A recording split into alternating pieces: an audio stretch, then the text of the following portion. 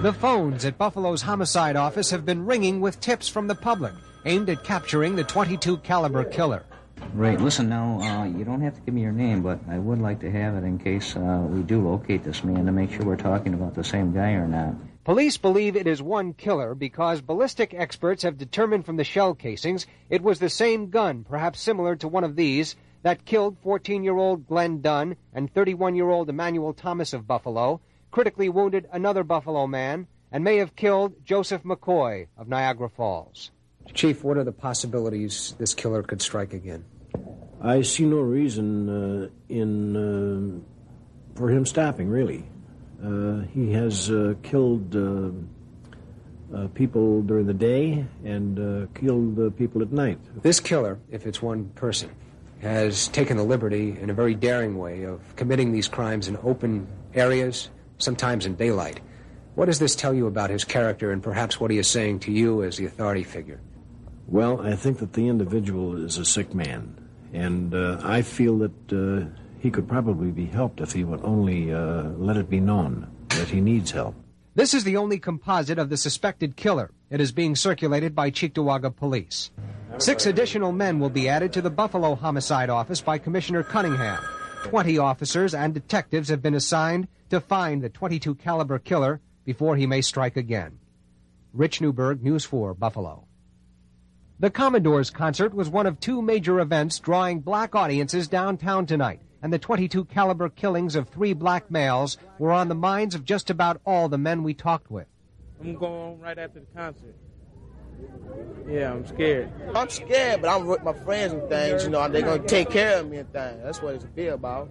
I'm more or less worried about, you know, if the security, how's the security around here and throughout the city. So I don't think I'll be at ease until something's actually done about it. As with most concerts, anyone with full pockets was frisked at the odd entrances. But security officials didn't expect the killer to make a showing tonight. No reason to be panicked, personally, you know. Because if he's a sick person, he gets people isolated. He doesn't come in a crowd and try to pull anything like this. So naturally, we will be alert. The other big event tonight was the Martin Luther King Awards banquet, where there was less noticeable concern about the killer.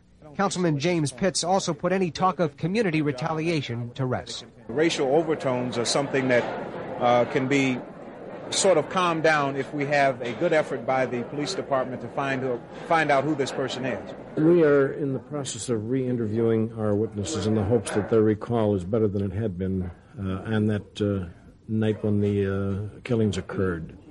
We feel that they have had an opportunity now to reflect back on what happened, and if they had overlooked anything, they can tell us now. So the search continues for a white male suspected of killing 3 black men at point-blank range and critically wounding a 4th. Rich Newberg, News 4 Update. The son of Sam, David Berkowitz, was tracked down after his car was ticketed for a parking violation. This simple infraction led to the arrest and conviction of the confessed killer of 6 people. Today, Assemblyman Arthur Eve asked News 4 to allow him to make a direct plea to Buffalo's Police Benevolent Association to stop the police slowdown so that the chances of catching the killer or killers of 6 black males in the area may be heightened. My plea to the PBA is that during this very serious time, that the PBA should urge all of its members not to participate in a slowdown, that every member should be out there serving this community to its fullest, because the murderer might be caught on a parking violation, traveling violation, as the son of Sam was. And so I beg and I plead with the PBA, please stop the slowdown until these murderers have been caught. When you talk to people on Jefferson Avenue, you get a range of reactions and a range of theories. But there's one common denominator. Everybody is angry. I feel it's a sin and shame that the Buffalo police haven't did anything about this. Most black men in the neighborhood are really fear walking around now. They don't know when they can come out, day or night. And, you know, I think it's a conspiracy. You know, I think it's got to be the Klans or something. You know, that's what I think personally. If the police are not doing their job, you know, per se, you know, like, they don't have to worry about it. If this individual comes in this area or, you know, like, or, you know, anywhere in the vicinity, they don't have to worry about it because he will be taken care of. While tensions are mounting in Buffalo's black community, leaders continue to call for restraint, but caution at the same time that violence in other cities erupted only after blacks lost faith in the system. The police slowdown here must end, they say, to reassure blacks in the area the system will work for them. Rich Newberg, News 4, Buffalo. Despite those efforts, somebody or some people have a different idea. A wooden cross was set afire tonight at the corner of Brunswick and Jefferson. We arrived as Buffalo firefighters were dousing the flames. Councilman Herb Bellamy said he was shocked by this latest incident. I really don't know what to say at this point. So close. This is going to frighten the community more now, I think. I really don't know what to say. This is the first time I ever saw a cross burning in my life. Most people in the neighborhood did not want to go on camera, but some couldn't hold back their comments. Yo, man, they gotta stop this stuff, man. I'm serious. They come out here and they're gonna kill people up, right? They're doing all this. The police department ain't doing too much about it, I guess. Ain't caught nobody yet. If it was a black man, he would have been under the jail. That's all I can say. He would have been under the jail. The DA's arson task force is now in the case. These men will soon be joined by members of the Buffalo Police Department. It was built with a bit of time put into it. If you notice, there's parts of this cross here that were nailed on. There's a nail. There's a nail here. So whoever did it took some time building it. It was then saturated in some kind of flammable liquid, which our laboratories will be able to determine, I'm sure, and then set on fire. But whoever built this spent a few minutes at it, put some thought into it, and then ignited and left the area. Earlier in the evening, before the cross-burning incident, local NAACP President Daniel Acker told me he is requesting that Governor Carey call the National Guard into Buffalo. National Guard needs to come in to show some force to protect citizens. Whenever there's an emergency, the National Guard is called out. We need the governor concerned about this situation, the mayor, the county executive. This is a priority item. It's not business as usual because of the fact when you talk about the loss of human lives, that's something which you cannot replace. Tonight, Daniel Acker, head of the local NAACP branch, called for the National Guard to be brought out to this area. How do you feel about that? I feel at this point it should be called. I'm for it 100%. You don't think the presence of armed soldiers might make matters worse? I don't think so, because we need protection now. It's a warning signal. I think we need protection now. Arson investigators were quick to respond to the cross-burning, and every bit of evidence will be studied to try and find out who is behind the ugly demonstration and perhaps the rash of brutal slayings that took the lives of 6 black males. Rich Newberg, News 4, Update.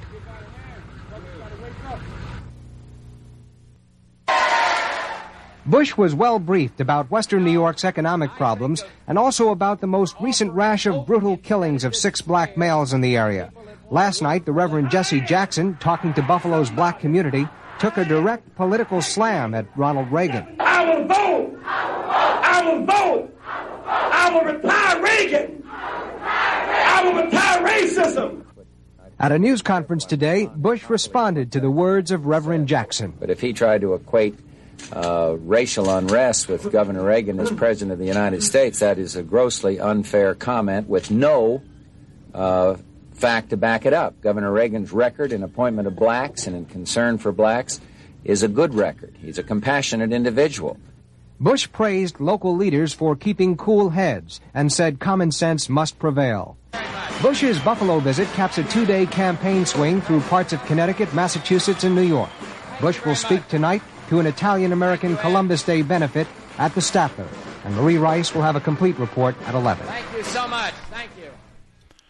Context of white supremacy. Gus T. Renegade in for another broadcast, hopefully to share constructive information on the system of white supremacy. Today's date, Thursday, June 16, 2022, so I have been told. This is our book club 5th installment on Catherine Pallinero, White Woman, Absolute Madness. We are picking up chapter 7. I believe the dates October 20th through the 22nd, just literally like 3 days. It's all of Chapter 7. Lots of things happened during this time period. The audio segments, man, enormous gratitude. One of our listeners emailed me that segment. It's actually a YouTube segment. Rich Newberg, a white man reporter in Buffalo, New York during the time of the murders, posted a lot of the different news segments that he did covering these killings towards the end of 1980. And it just gives an amazing live picture of what was happening, and just getting to hear some of the interviews of how people felt, what they were saying at the time. Man, that interview at the Commodores concert alone. Wow. Within all of that, I thought it was especially important. One, you got to hear Leo Donovan, white man enforcement official, taught this guy is sick. He needs help. Put asterisk, highlight, hugely important. I think I might have read some of the articles in the Buffalo Challenger talking about that already, and that will certainly come up again and again. In addition to this being a sick white man, so-called, you heard the report about the cross burning, even though that was reported last week allegedly that, hey, we think some black people might have did this. Now, you even heard in the report about the amount of detail and all that. Then after that, you heard the talk about retaliation and, calming all of that down. Even report you had black people, just for people who didn't see the video, that was different individuals classified as black who were saying, hey, the National Guard should be called. Things are not safe. We need protection. We need help. This is not normal. This is not normal. We need help. I mean, I just have not even heard that many times that folks can think. When have you heard black people saying the National Guard should be called in to protect us? I don't even know if that happened in Little Rock. Anyway, the final clip, Jesse Jackson. I said that last week because Pellinero, she mentioned that Jesse Jackson did come to the Buffalo area in the midst of all this. He did, and she left out his little catchy phrase about retiring racism and retiring Reagan. Not that solved the problem, obviously. And then to hear at the time that was Vice President George H.W. Bush, hadn't even become president yet, giving the... What do you mean? Trying to say Ronald Reagan is racist. His record with blacks is a good record. He didn't even say great or excellent or super. It's good. Average. Okay.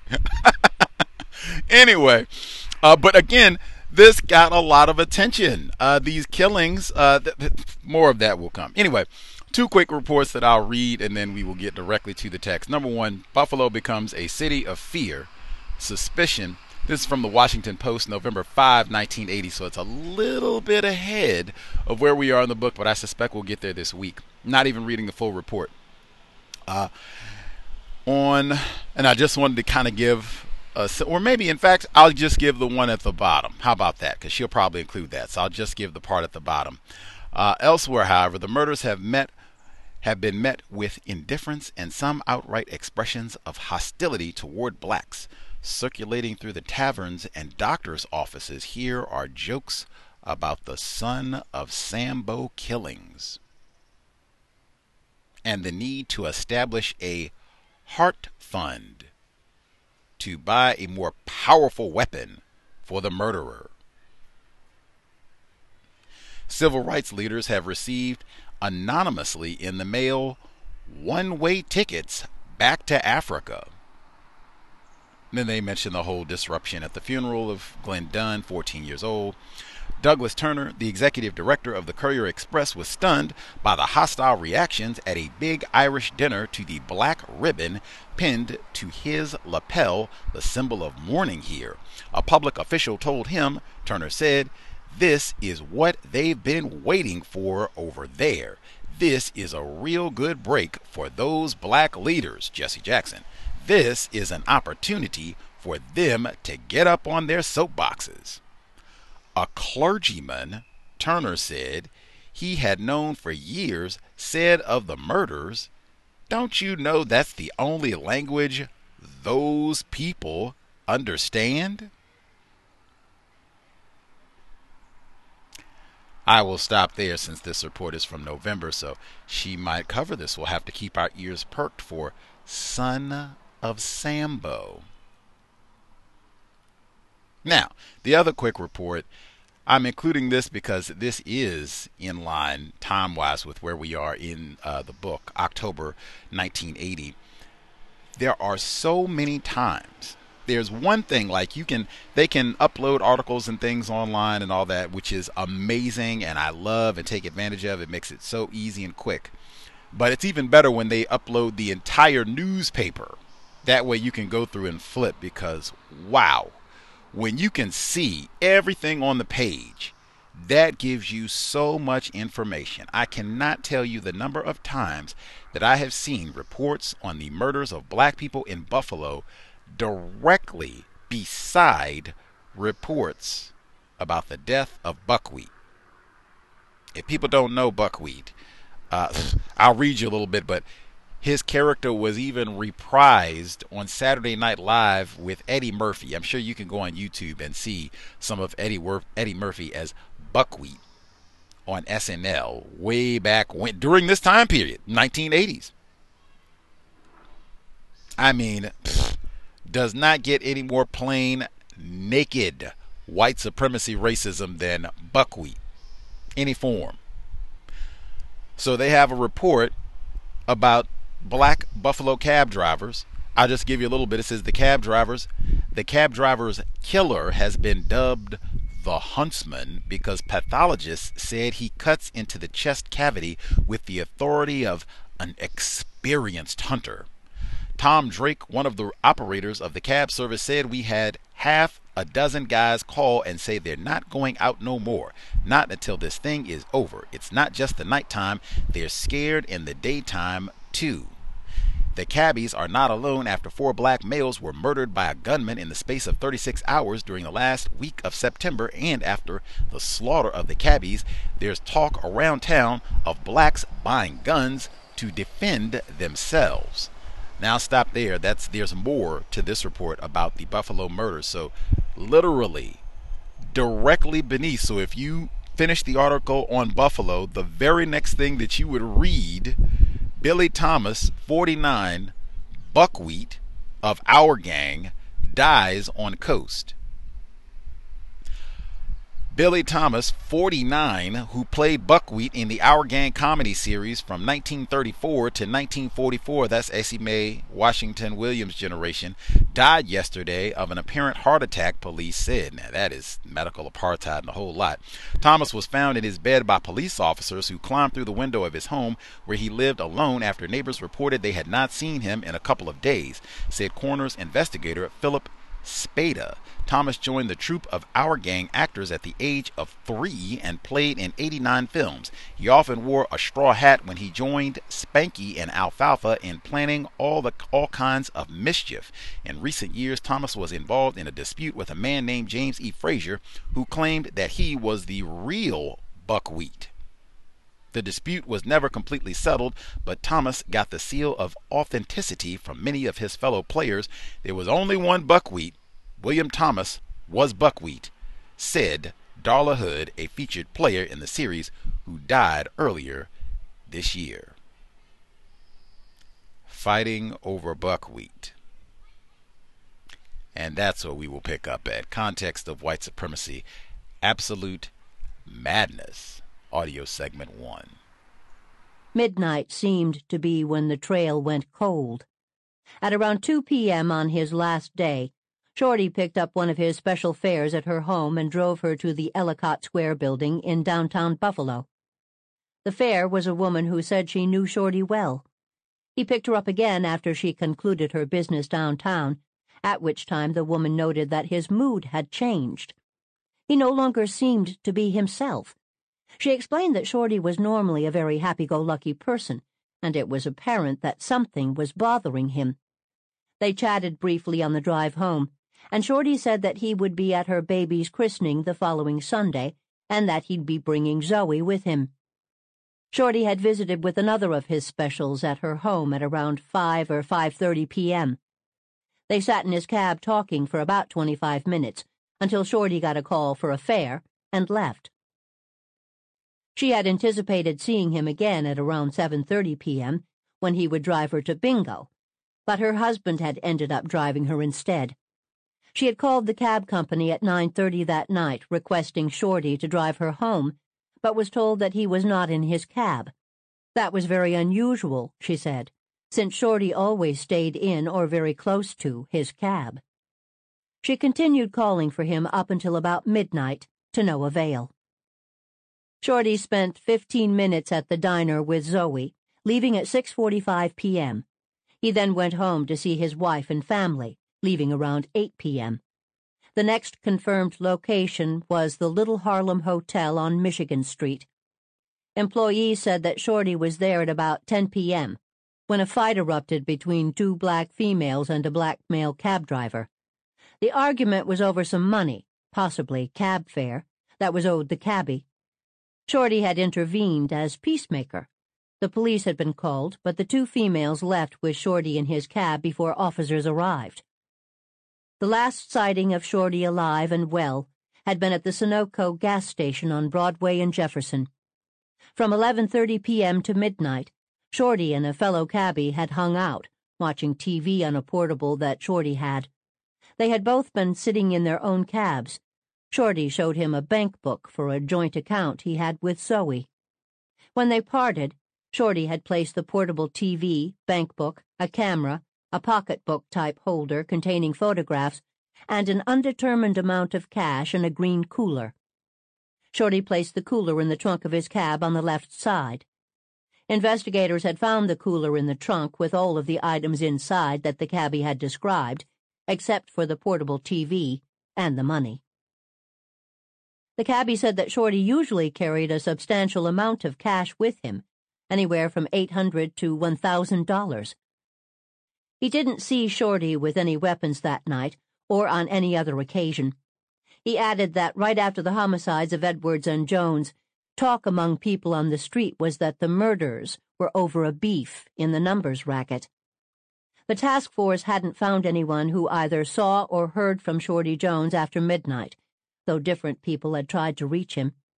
Among those seeking cab number 56 was an employee at the Little Harlem Hotel who had called the cab company at 1 a.m. Shorty usually drove him home from work. Though the dispatcher had put the call out over the radio, Shorty had not answered, nor had he answered radio calls from his own daughter, who had tried to reach him between 1 and 1:15. The next sighting of Shorty Jones had been the discovery of his body at 4:29 a.m. in the parking lot of the Tonawanda boat launch. His taxi was found that afternoon on a residential street in Buffalo, over 3 miles away. An intriguing detail about Shorty's cab was the location where it had been abandoned, in front of 96 Potomac Avenue. This address was 2 houses down from where Zoe Fontaine's father and brother lived. Another of Shorty's girlfriends had contacted the task force to suggest that this should be looked at very carefully. Zoe's father claimed that he had not seen the cab on the street that day.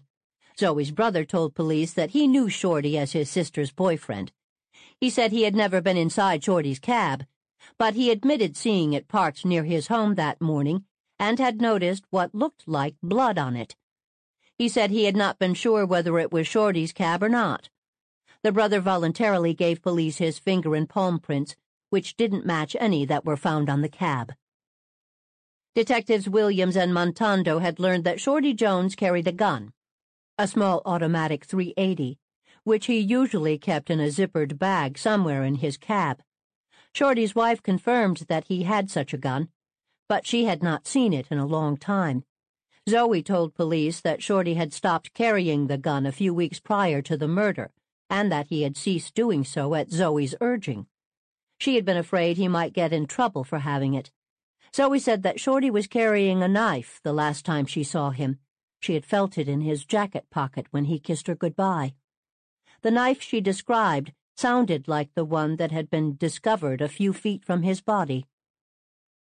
None of the people who knew Jones could offer any suspects for his murder. A check of his bank records showed that he had 4 joint accounts, 3 with his wife, 1 with Zoe Fontaine. The accounts with his wife all had balances of less than $5. The account he shared with Zoe had a balance of $402.20. Police also checked the bank records of Parler Edwards and found that he had a savings account at a local bank with a balance of almost $19,000. He also had a Canadian bank account. Edwards's finances appeared very robust, particularly for a man whose work pension check was $112 per month. Then again, Edwards also drew Social Security and pensions from the Army, plus whatever he earned as a cab driver, and he was reputedly tight with his money. Shorty's wife admitted that he was a numbers runner in a follow-up interview with investigators. He took bets for fares and friends and had to drop the slips off, but she didn't know where. She felt that his involvement was minimal and that he was not an upper-level person in the operation. He had told her that he didn't want to become heavily involved because people wanted credit, and he felt it was more trouble than it was worth. She said any money would have been kept in a cooler in the cab's trunk. The Jones murder investigation presented a number of red herrings: drugs, prostitution, mistresses, gambling, racial hostility over a white girlfriend. Jones had begun driving a cab in February 1980, roughly coinciding with the resumption of his steady relationship with Zoe Fontaine. His drug sales had lately expanded beyond marijuana and pills to include PCP, the white powder known on the street as angel dust.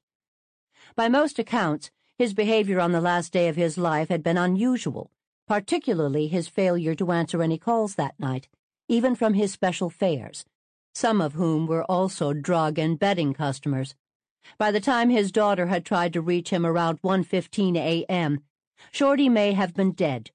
Further canvassing of residents on Potomac Avenue turned up a man who believed he saw the cab parked there at 3 a.m., although he wasn't positive. Then there was the statement from Shorty's friend regarding his sudden demeanor change in the early afternoon of October 8th, when it appeared that something was bothering him. Whether what was bothering Shorty was hearing word of Edwards's death could only be speculated. If this was the case, though, Shorty would have somehow known the fate of Parler Edwards before the news had been made public. Aside from the shared traits of race, gender, and profession, the only other common denominator with Edwards and Jones was their alleged link to numbers. As the days of October passed and investigators delved further, the notion that both were actively involved in the mafia-controlled numbers racket and likewise had been deliberate victims for somehow running afoul of the organization, took on ever greater viability, and appeared much more plausible than the prospect that a deranged white man had somehow convinced 2 very streetwise cabbies, neither of whom were on call at the time, to drive him to remote locations in the dead of night. Zeroing in on the final movements of Parler Edwards was a far more linear task. Armed with the information concerning the time and contents of Edwards's last meal, investigators questioned employees of the Howard Johnsons. The restaurant had not been busy in the early morning hours when Edwards was last seen there. The overnight cook recalled seeing 2 black males in the restaurant in the early a.m., but could not identify them. He said he didn't make a salad for anyone, but advised that a salad could have been made by the waitress on duty. Only one waitress had worked that overnight shift. She recalled seeing Edwards in the restaurant, but didn't recall the exact time and denied having made a salad for him. Investigators learned that it was against restaurant policy to prepare special orders, such as a salad, during the shift in question, and theorized that this could be the reason that the waitress denied making the salad, if in fact she had done so. The waitress was questioned extensively at the task force command post as to her actions and observations during the time preceding the presence of Parlor Edwards in the restaurant, while he was there, and after he left, with negative results. The questioning officers noted that she appeared to be very nervous, uneasy, and evasive, and generally uncooperative during the entire duration of questioning, leading them to believe that she was not entirely truthful in her answers, and that she could possibly have supplied pertinent information concerning the activity surrounding Edwards's presence in the restaurant. A subpoena was served on the manager of Howard Johnson's, directing her to turn over all sales slips issued by the waitress during her shift that night. With the slips was a handwritten note from the waitress stating 0 voids, 0 missing, and 0 overrings. The sales slips were numbered sequentially. Curiously, 1 was missing. The manager couldn't account for this because the slips were checked daily, she said. When officers went back to the restaurant to question the waitress again, they found she no longer worked there. According to the manager, she just stopped showing up for work one day. Among the people who placed both Edwards and Jones as actively involved in the numbers racket was, interestingly enough, Colin Cole, the victim of the strangling attempt at the Erie County Medical Center on October 10th. Police had been eager to speak with Cole, but interviews kept being postponed due to his medical condition. Cole had emerged from surgery the night of his attack in very serious condition, according to the briefing Ed Cosgrove had given to reporters, and remained in the intensive care unit. Questioning by investigators had to wait until doctors deemed him well enough. Colin Cole had, however, given a statement to hospital security after the attack. The assailant had left Colin unconscious with marks on his neck, facial lacerations, a bruised eye, and blood on his right ear. Upon regaining consciousness 30 minutes later, Colin had told the head of hospital security, "A white man came in my room. He was wearing a white shirt, dark brown pants, had blonde hair and blue eyes. He was about 5'8" tall. He said to me, 'I hate all you niggers. I hate all you niggers. I hate all you niggers. I'm going to kill you.'" The security officer asked Colin if he knew his assailant or any reason for the attack, and he responded no. Doctors decided it was necessary to perform an emergency tracheotomy due to the excessive swelling of his neck muscles. There had been a delay in reporting the incident to Buffalo police, so Colin was in surgery by the time officers arrived. Normally, an assault at a county medical center would not have been reported to them at all, but the decision was made to do so because of the ongoing .22 caliber killer investigation, and that this had involved an attack on a black man by a white man. Detectives Mel Lobbett and John Reagan had arrived with a state police investigator. They questioned the staff and had the patient's room photographed and dusted for fingerprints. The nurse explained that she was passing by Colin Cole's room at 3:30 p.m. when she noticed the door was closed. The door had been open when she'd passed by on her earlier rounds. Entering the room, she saw the patient on the floor with a white man standing over him. The white man told her that the patient had fallen out of bed and hurt his head. As she approached to assist the patient, she asked the white male why he did not call for help, whereupon he fled the room and hurried down the corridor in the direction of the elevators, catching the attention of some other hospital staff along the way. The nurse was shown a composite of the .22 caliber killer. She said it closely resembled the man. Other members of the task force had been called in along with Assistant DA Joseph Mordino. Deciding that the assailant could possibly be the .22 caliber killer, the details were relayed to the command post. Cole had been under heavy guard since, and security throughout the Erie County Medical Center had been bolstered in the wake of the attack. At the request of County Executive Edward Rutkowski, the county legislature had allocated $24,000 for the immediate hire of additional security officers.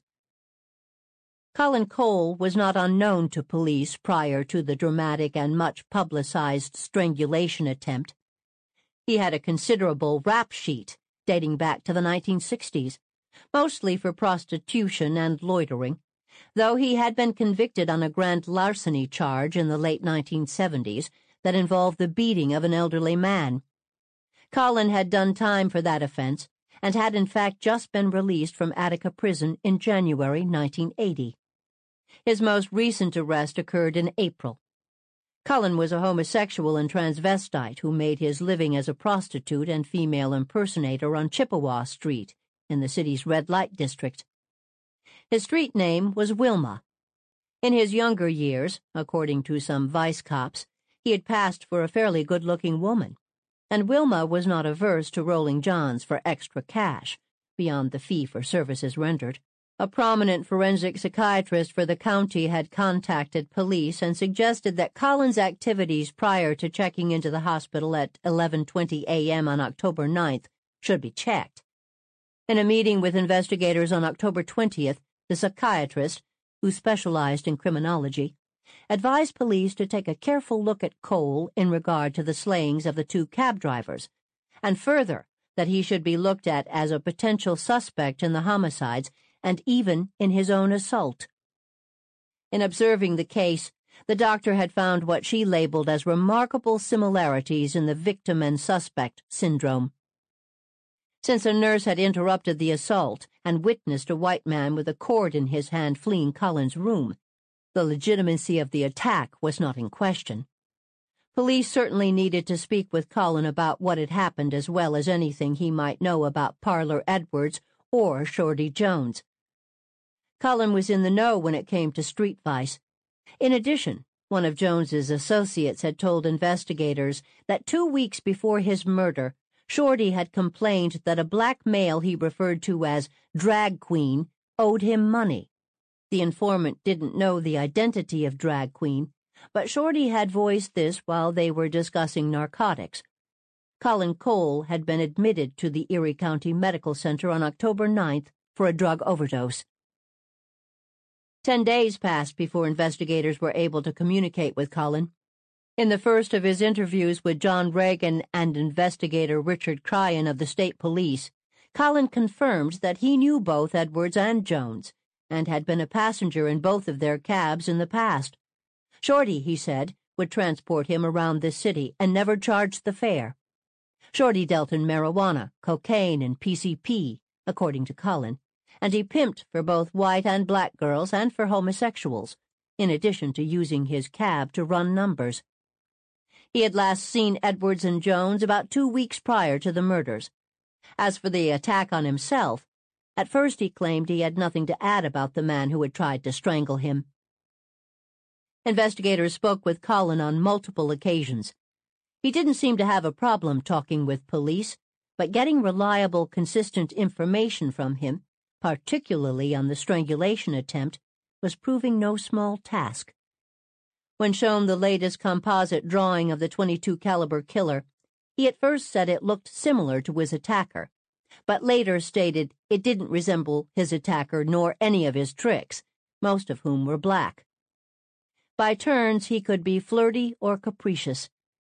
As a witness, he was tiresome. Captain Henry Williams at one point wearily remarked to him, "You know, Collin, I'd even crawl in bed with you myself if you'd give me a straight answer." On October 24th, John Reagan and Richard Cryan spoke with Collin again about anything he might remember of the attack. After about an hour, Collin revealed that he knew the man who had strangled him. He and the man, who here shall be called Darren, had met a few years ago when they were doing time at Wendy Prison, and Darren had come to live with Collin at the Royal Arms Hotel on Utica Street after his release from Wendy.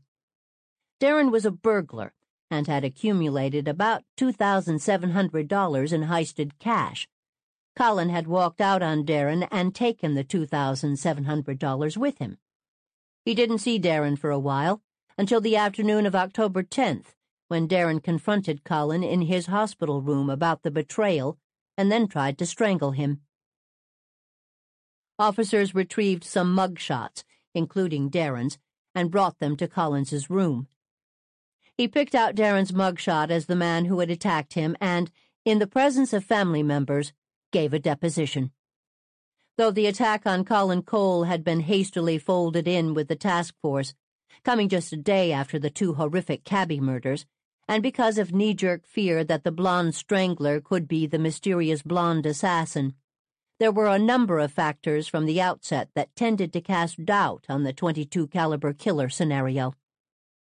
Skipping the question of why a hit-and-run gunman would opt for strangulation and count on getting lucky enough to find a black male in a room by himself at the county hospital, why would a killer looking for a random victim go up to the 7th floor, so far up from the convenience of any easy escape route to the street, particularly when there were many black male patients on the lower floors of the hospital? Despite what had been announced to the press and the public, the 3 prime witnesses to the attack on Cole, the nurse and staff members who saw the suspect flee, had described a man who looked markedly different from the descriptions of the .22 caliber killer. All 3 said the man had bright yellow blonde hair, not dirty blonde. All, including Cole, said he had blue eyes. None of the .22 caliber witnesses had given an eye color. The strangler, described by witnesses as 5'2" to 5'4", also seemed to be much shorter than the September shooter, although Cole had initially pegged his height at 5'8". Then there was the other detail that came to light. Someone had asked for Cole's room number before the assault.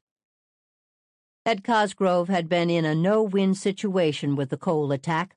To withhold all information on the incident would have created suspicion and mistrust in sectors that were already apprehensive about his commitment to the investigation, especially if the attack could later be definitively linked to the September shootings and/or the cab driver murders.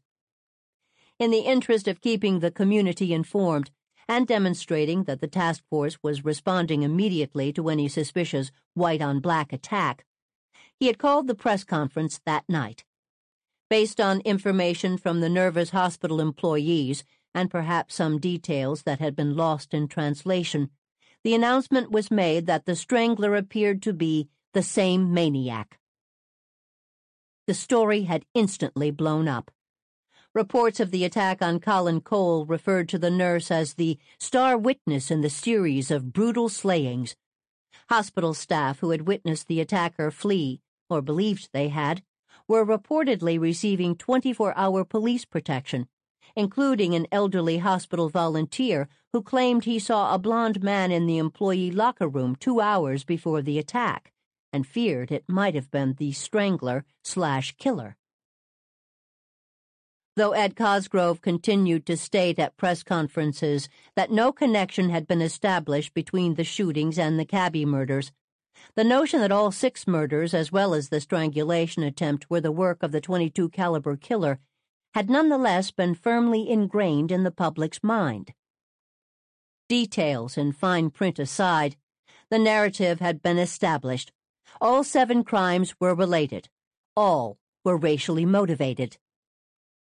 The crimes were, after all, being investigated collectively by the task force, giving the impression they must be connected, while headlines and broadcast news touted the murder probe, consistently referring to the 6 killings and citing Colin Cole as the 7th victim, all of which further played upon the primordial fear of an invincible boogeyman capable of all manner of brutality, able to slip effortlessly into the shadows once his evil deeds were done. Cosgrove was asked daily by the media whether a link existed between the 2 sets of murders. When the question came up again at a press conference in mid-October, Cosgrove stated, as usual, "There is no evidence to link them," but added, "Are we concerned that there might be a relationship between all of the slayings? Absolutely." The Courier-Express translated this into a bold headline: "DA won't rule out one killer. Previously refused to consider any tie in all 7 incidents." The single slayer theory created a problem for FBI artist Horace Hefner as he tried to create a new composite sketch. Hefner had met with a dozen witnesses from the shootings and the hospital attack, and reconciling all the conflicting information was proving a challenge. Explaining the delay in releasing the new sketch, a source told the media, "We have so many different descriptions that it would probably hurt a prosecution if they were released now." After several days' work, the FBI released 5 sketches in late October that were dutifully broadcast and published on front pages. One sketch showed the suspect with straight, short, light hair, while 3 depicted him in different hats, and 1 in profile with longer hair.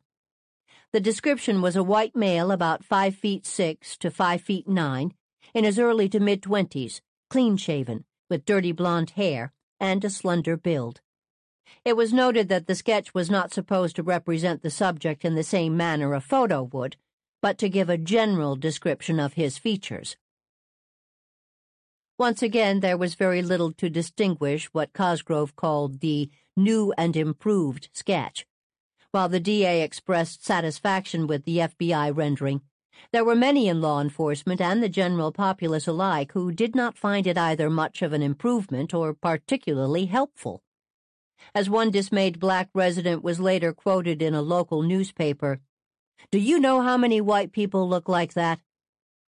More daunting to investigators was that there was no guarantee the sketch represented one suspect. Faced with all the conflicts, the FBI had done their best to produce a boiling down of descriptions from witnesses to several different crimes. In other words, the facial characteristics, quite possibly of more than one individual, had been melded into an overall portrait. Cosgrove stressed at press conferences that the composites should not be construed as a photographic likeness. He believed that the new sketches were much more accurate than the first had been, and hoped they would awaken recognition of someone with the same general features. He felt confident that the sketches would generate a new flow of information to the command post. On this last point, he was correct. The hotline was flooded with calls, all of which had to be checked out. This influx of new leads on the amalgamated blonde boogeyman privately caused frustration for the most informed detectives, who knew damn well they had 3 separate cases on their hands. Edward Cosgrove had decreed strict confidentiality for the task force, and thus the emerging details on Edwards, Jones, and Cole were not released during his press conferences, reiterating that he himself was the sole source of information. He played his cards very close to the vest and insisted that all those in and around the task force, which had grown to 185 members, do the same. As one law enforcement official had told inquiring reporters outside the command post, "I can't even tell you what sandwiches we're ordering for lunch." But the media had their sources, of course, and they were definitely eager to report something more than same-old accounts of the daily closed-door meetings of various politicians who had little to offer aside from restating their grave concern over the slayings. On October 22nd, the Buffalo Evening News ran a story headlined, "Taxi Killings May Be Linked to Betting War." Similar stories and whisperings began to crop up, revealing the discovery of the policy, betting slips, that had been found in the cabs, and some details on the connections and criminal histories of the last 3 victims. An October 24th article in the Courier Express divulged that Colin Cole might know his attacker, and that the assault had occurred following an argument. By the next day, newspapers reported that probers had ruled out a single slayer. Sources inside the investigation had tipped them off that all evidence indicated the shootings, cabbie murders, and strangulation attempt were 3 separate cases. News stories revealed that Edwards and Jones were numbers runners, and that both had worked for the same cab company in the past, a company well known to police for trouble, one source was quoted. Ernest Jones was known to keep company with a white woman, and his blood-stained taxi had been found not far from where this woman's father lives, while longtime prostitute and street crime virtuoso Colin Cole had been involved with the man who tried to strangle him with a telephone cord.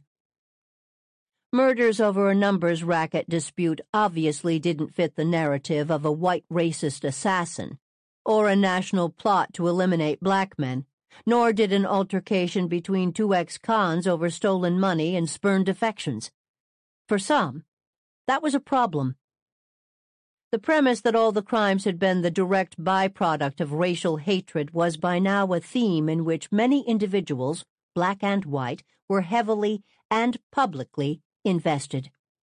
Eroding or otherwise wresting this concept away, even in the interests of truth, was no longer an option for some, particularly those devoted to what they viewed as the greater crisis at hand. To that end, the victims had been eulogized as symbols and martyrs of all that was wrong in society. The Catholic priest who conducted the funeral service for Shorty Jones had spoken of him as a peacemaker who had helped quell racial tensions in the Commodore Perry housing projects, saying that it was ironic that a man who did so much to restore peace between black and white citizens should die in what is believed to be a racial incident. The priest blamed Shorty's death on a sick assailant. He caught this sickness from somewhere, and we as white brothers and sisters may be passive or active carriers of the disease that conveys support to this sick killer, he said. The unequal housing, education, and employment opportunities for our black and brown brothers convey to the sick person support that he is justified in his sick ways. Calling for change and an end to racial slurs, he told the mourners, "If we don't actively try to put an end to those racist conditions, then we are supporting the actions of this sick person and others like him." U.S. President Jimmy Carter had taken a special interest in the case. Briefed by New York Governor Hugh Carey and Senator Daniel Patrick Moynihan on the calm but serious situation in Buffalo, Carter had mobilized additional federal resources and personnel. As a result of the president's intervention, Charles P. Monroe, Deputy Director of the FBI's Criminal Division, and Drew S. Days III, Assistant U.S. Attorney General in charge of the department's Civil Rights Division, were dispatched to Buffalo to review the investigation. Monroe had played a key role in the FBI's probe of the sniper attack on civil rights activist Vernon Jordan earlier that year. Speaking at a press conference at the Buffalo airport, Monroe said that civil rights is an area of my expertise. The FBI still had not made a determination on whether the civil rights of any of the murder victims had been violated. With so much focus on civil rights, still cited as a key requirement for the FBI to assume jurisdiction in the case, and the Foundation firmly cemented on the platform of racially motivated slayings, the revelation of facts that cast doubt on this premise were met with resistance and even outrage. Following reports that Colin Cole knew his assailant, the Reverend Bennett Smith went to see Colin at the county medical center. Smith emerged from the meeting and announced to the press that Colin Cole did not know his attacker. Mr. Cole substantiated that the assault on him was the result of a racial encounter. He had never seen the man before and did not know him, Smith said. There is a mentally disturbed person out there somewhere who has killed 6 black men, Bennett Smith angrily told reporters. There may be more than one killer responsible, but the murders have all been directed at black males out of hatred for blacks and for no other motive. Smith and other black leaders lambasted the press for revealing details of the victims' criminal histories. Blacks don't care about that, Smith snapped. Catch the killers. We don't want to read the background of the victims. They also resented the questioning of victims' family members by investigators, though this was standard procedure in any homicide investigation. Tempers flared again when Ed Cosgrove conceded at one of his press conferences that he could not rule out the possibility of a black assailant in the cab driver murders. John Douglas of the FBI was experiencing a similar pushback in Atlanta, where he had been called to develop a suspect profile in the Atlanta child murders. Investigators there had been looking for a white offender. When Douglas concluded the offender was black, as he would later recall, they didn't like it. His predictions and suggestions were dismissed as crazy, Eventually, each proved to be true. The murders in Buffalo and Atlanta had thrust both cities into the national spotlight. In both cities, the killings had unleashed widespread fear and set the great wheel of racial politics in motion. Bloodshed and racial discord were always hot topics. Buffalo Mayor James Griffin appeared on the ABC News program Nightline for a broadcast dedicated to the unsolved homicides in Buffalo and Atlanta. Host Ted Koppel pressed him on whether he thought the murders in western New York were connected to the Ku Klux Klan or neo-Nazi groups, as asserted by some black leaders in Buffalo who were also interviewed. Griffin responded that he agreed with District Attorney Edward Cosgrove that the murders were the product of a deranged mind. Speculation that the killer was psychotic had become another bone of contention. Cosgrove had been assailed by members of black activist groups and the NAACP for characterizing the killer as deranged or maniacal, although Bennett Smith had been quoted by a journalist from Newsweek as saying, "There is no doubt the killer is mentally deranged, that premeditation is involved, and that the killings are racially motivated." When Ed Cosgrove was asked at a press conference whether his comments might give an attorney a ready-made defense in the event of an arrest, he answered, "Any self-respecting lawyer who takes on this case would be insane himself if he didn't entertain insanity as a defense." This provoked resentment and anger from individuals who were already dissatisfied with Cosgrove's handling of the investigation.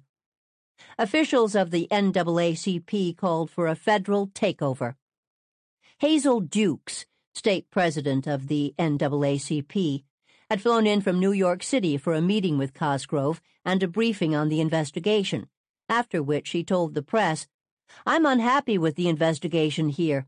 It has been 27 days since the first murder, and the killer still has not been captured.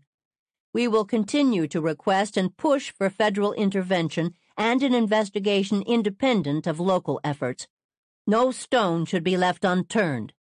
Duke said she would also continue to press for intensified efforts by Cosgrove's office. While no arrests had been made, the task force had unquestionably put forth intense efforts. Every lead, tip, and avenue was being followed. Scores of white men were questioned. As one Buffalo police captain later recalled, "They pulled in every white guy who was a little bit off." By mid-October, 2 men had been reported to the task force by tipsters had committed suicide. Another man who thought he was under investigation, erroneously as it turned out, cut his wrists. He had recovered and moved from the area but kept calling Buffalo police to ask if he was still a suspect. The whole spectacle had dredged up the weird and the depraved. Someone had left a heart on a shelf in the public library. Buffalo police responded to the 911 call and questioned 2 young women working there, who said that when they had returned from a 20-minute break, a black male had approached one of the women, pointed at the shelf, and said, "Look at that. Someone left that. Someone left that for you." Based on the description, the library security guard said the man sounded like a bummy-type guy who was always hanging around the library. The heart was small, about 2.5 inches long, and confirmed by the medical examiner as not human. It was transported to the morgue for further analysis. The command post received a call one night from an anonymous male who said that 7 more niggers would be killed. The call was traced to a bar on Genesee and Jefferson Streets. Leo Donovan immediately dispatched officers. There were 2 payphones inside and 1 outside the bar. The owner and barmaid hadn't paid attention to who might have used the phones, but said there hadn't been any white patrons in the bar at all that night. The task force was also receiving calls from police agencies across the country with suggestions that the cab driver murders could be cult killings, or the work of small subversive organizations dedicated to the occult. The NAACP and other black activist groups were pushing vigorously for a federal inquiry into a connection between the murders and the Ku Klux Klan. The Buffalo FBI office had so far ruled out such a probe. Fears of a KKK link or conspiracy were not mere paranoia. In recent years, in reaction to the civil rights victories of the 1960s and subsequent federally mandated school integration and busing, the Klan had experienced a resurgence in membership and non-member support that was by no means underground nor restricted to states in the Deep South. In September 1980, robed Klansmen marched in Southington, Connecticut, and held 2 nights of rallies and cross-burnings, reportedly attended by some 800 people, to celebrate the installation of the state's first Grand Dragon. In April, 3 Klansmen in Chattanooga, Tennessee, had injured 5 middle-aged black women in a drive-by shooting that followed cross-burnings. Violence erupted in the city that summer after an all-white jury acquitted 2 of them and convicted the shooter on a reduced charge. Newsweek published an article on October 6th that detailed the growing paramilitary and weapons stockpiling activities of the Klan in cities across the country. By the end of 1980, it was estimated that KKK membership around the United States had grown to 10,000 members, with 100,000 non-members donating money, attending rallies, or reading their literature. While these numbers represented only a sliver of what the Klan had been in its heyday in the 1920s, when membership had reportedly numbered in the millions and in some areas had effectively controlled state and local governments, it was nevertheless a significant and menacing surge, particularly since new young leaders of the KKK, such as Bill Wilkinson, so-called Imperial Wizard of the Invisible Empire, was eschewing the secrecy and hooded anonymity of their forerunners in favor of public marches and active recruiting. In the waning months of 1980, as the hunt for serial killers preying on blacks was underway in Buffalo and Atlanta, Wilkinson had plans to appear on the Phil Donahue Show on television and was giving an extensive, no-holds-barred interview to Wayne King of the New York Times for a Sunday magazine feature. Titled The Violent Rebirth of the Klan, it was published in the Times Magazine on December 7, 1980, and profiled other Klan leaders in addition to Wilkinson. Some of the new KKK chapters were attempting to rebrand themselves, not as racist, but simply as pro-white, obviously hoping to lure those who felt disenfranchised by shifting demographics and the lagging U.S. economy, playing on fear and vulnerability, as all adept cult leaders do. A few branches were even opening their ranks to Catholics, a group the Klan had long sought to eradicate, or at least suppress. There had been no groundswell of Catholics responding to this magnanimous offer, however, and the KKK had not seen any appreciable uptick in membership in cities with large Catholic populations, which Buffalo had. Buffalo police had in fact investigated the possibility of a link to the KKK or neo-Nazi groups. In early October, detectives Harold Frank and Matthew Parsons had traveled to Syracuse to meet with a former Buffalo resident who supplied them with information on a small group of avowed Klan members in western New York, led by a resident of the east side of Buffalo named Carl Hand. According to the informant, a few years prior, Hand and a half-dozen of his friends, who were all white males currently in their early 20s, had proclaimed themselves the protectors of Schiller Park, a neighborhood on Buffalo's east side. The group met often at a particular member's home to discuss their philosophy and talk about getting people, which meant assaulting black males. The group had on numerous occasions attacked black males in the neighborhood and engaged in fights to protect the kids, presumably white kids, from area blacks. The informant said that the group had been in such fights during the summer of 1980. They kept a store of KKK literature and attempted to distribute it. He never heard them talk of killing anyone, but said that about 3 years earlier they had been responsible for fracturing the skull of a black male with a length of pipe in the Genesee Street Schiller Park area. Asked about any weapons the members might have, he said they had all types of knives, as well as firearms, and that some time ago police had seized a number of firearms during a raid of the home where meetings were held. All the members were heavy beer drinkers, but as far as any taverns where they might hang around, the informant said they had been banned from most bars in the area. 2 years earlier, they had held a family picnic in Emery Park that was sponsored by the Ku Klux Klan, during which the men shot at paper cops with a pellet gun and practiced throwing knives and hatchets into a tree. The group's leader, Karl Hand, was constantly preaching his Nazi philosophy. He often praised Adolf Hitler as someone who had the right solution. Karl Hand and several of his associates were already known to police. Far from being under the radar, Hand spoke openly of his beliefs. He stood on street corners trying to pass out his racist literature. He had immediately been a person of interest in the .22 caliber shootings, but was eliminated as a suspect when it was learned that he had been hospitalized for a kidney transplant during the time the shootings occurred. He had been discharged on October 6th, a day prior to the murder of Parler Edwards, but it didn't seem likely that a man who had undergone such a serious surgery would have the strength to carry out a sustained and brutal attack the following night. Hand's followers had also been closely checked, but all were confirmed as either in police custody or out of state at the time of the murders. Leads on others with a history of racist philosophies and affiliations had been pursued, but led nowhere. A postal worker turned in a business card from Knights of the Ku Klux Klan that he had found stuffed in the coin return of a payphone at Genesee and Bailey. The card read, "Racial purity is America's security," and had a mailing address and phone number in Louisiana.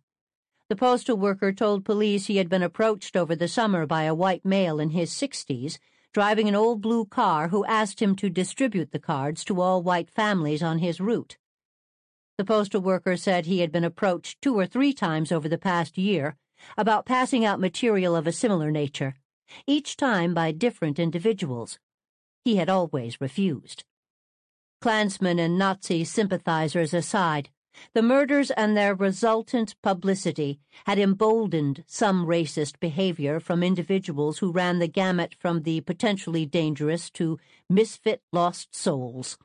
Detectives Paul Delano and Harold Frank paid a visit to a teenage student at Erie Community College, ECC, who had penned an ominous poem. The poem had been brought to their attention by the postal inspector's office, as the young man had written it on the outside of an envelope that he then mailed. It read, "The .22 caliber killer is at ECC, so all you niggers stay clear of me. If I see you, you'd be dead. I will shoot you in head. If I see you in the hall, I'll spray your brains all over the wall. I'm so vicious you will see. If you thinks that's really shitty, I'll kill every nigger in the city." When they interviewed the teen at ECC, he admitted writing the poem on the envelope, but claimed he had copied it off a desk at the school, though he couldn't remember which one. He thought the poem was kind of neat, and thought that his brother might enjoy it. The teen said he had a poor relationship with his father, who had told him that he thought the killer was doing good. When asked if he was under psychiatric care, he replied no, but added that he felt he might have an emotional problem with his father. He said he had no friends and described himself as a loner. Detectives took additional information and did some checking on the young male and his father, but ultimately ruled them out. Police were also sifting through crank calls, threatening notes left on cars, and letters received by police headquarters. Among the correspondence that bore scrutiny was a small envelope postmarked from Rochester, addressed to Buffalo Police, Buffalo, New York. Inside was a note on lined paper, written in a slanting print. "Stop me before I kill more, but I didn't cut out no hearts. Someone other did those." There was no way to determine from whom it had come, or assess the legitimacy.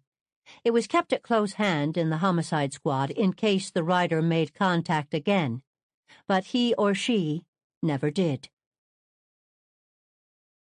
While the task force continued laboring behind a veil of secrecy, fissures that had erupted around the city were widening into chasms. Though no sustained incidents of racial violence on the streets had occurred since the weekend following the Cabby murders, undercurrents of resentment and mistrust had boiled up on both sides of the racial divide. And there was no question that in some quarters, despite the best efforts of clergy and perpetual sound bites from officials who praised the community for sticking together, a division of us versus them was emerging along racial lines. The climate of fear had not so much birthed racial antagonism and suspicion, but had rather unearthed that which had lain dormant. Newsweek published an article on October 27, 1980, about the spree of murders in Buffalo and Atlanta. Under the headline, "The Fears of Black America," it summarized the crimes and touched on other killings of blacks across the country over the past year. The article began with a quote from Stanford University historian Kennel Jackson that perhaps best illuminated a collective feeling. When you pick up the newspaper and read about this black being killed here and another black being killed there, it does something to your psyche, something bad. It leads to the perception that it's suddenly hunting season on blacks again. A random phone survey of 300 black families in Buffalo had been conducted in mid-October. 52% thought the police were doing a good job of trying to solve the murders. When asked if they thought an extremist group was responsible for the 6 murders, 28% responded yes, 27% said no, and 43% declined to answer. 60% said they feared for their personal safety. Fear had taken root in the white community as well. Fear of riots and reprisals, and a redux of the week in June 1967, when a portion of the east side of the city had been torn asunder in what the New York Times described as a 4-day rampage by Negro youth. Gangs of angry blacks, as many as 1,500 individuals in total according to an estimate from the Times, had roamed the ghetto setting fires, breaking windows, looting, clashing with police, and attacking whites indiscriminately. Scores of people were injured, more than 100 arrested.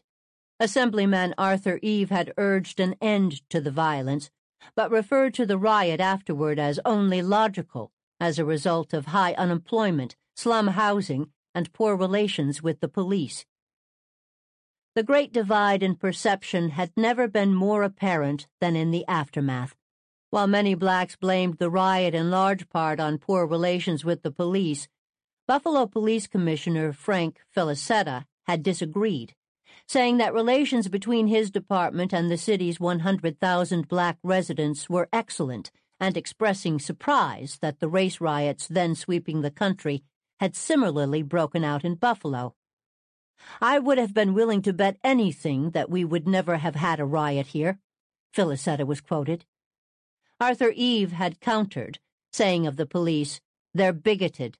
They live in the suburbs and have no idea what goes on in the Negro areas, nor any respect for the people living there." The viewpoints had been so strikingly divergent that one visiting government official had wondered aloud if the opposing sides were talking about the same city. All righty. Context of white supremacy. So that is audio segment number 1. 2 quick corrections. Strive for accuracy. Gus T says that all the time. Correction number 1. I said in the beginning today that George H.W. Bush was vice president during the audio segment that we heard when he said that Ronald Reagan's record was good. He said Ronald Reagan's record as governor. I forgot this was during October of 1980, so he was not vice president at the time. He was on the ticket running for vice president along with his running mate at the time, Governor of California, Ronald Reagan, not president. So one correction right there. I thought that was really important. And one other correction. Wanted to get it out. Make sure I get it in before the chapter. For some reason, last week, I looked at the chapter and I thought it was October 20th through October 22nd. That is not the chapter. It is October 20th through December 22nd. So it is not just 2 days. We're going all the way through the end of the 1980 calendar year. 2 quick corrections.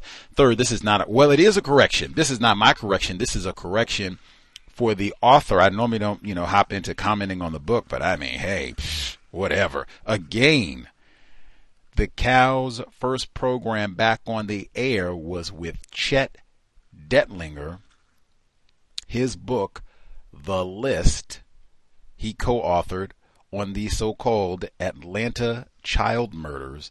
That is a case Gus knows very well when she says John Douglas of the FBI was experiencing similar pushback in Atlanta, where he had been called to develop a suspect profile in the Atlanta child murders. Incorrect name.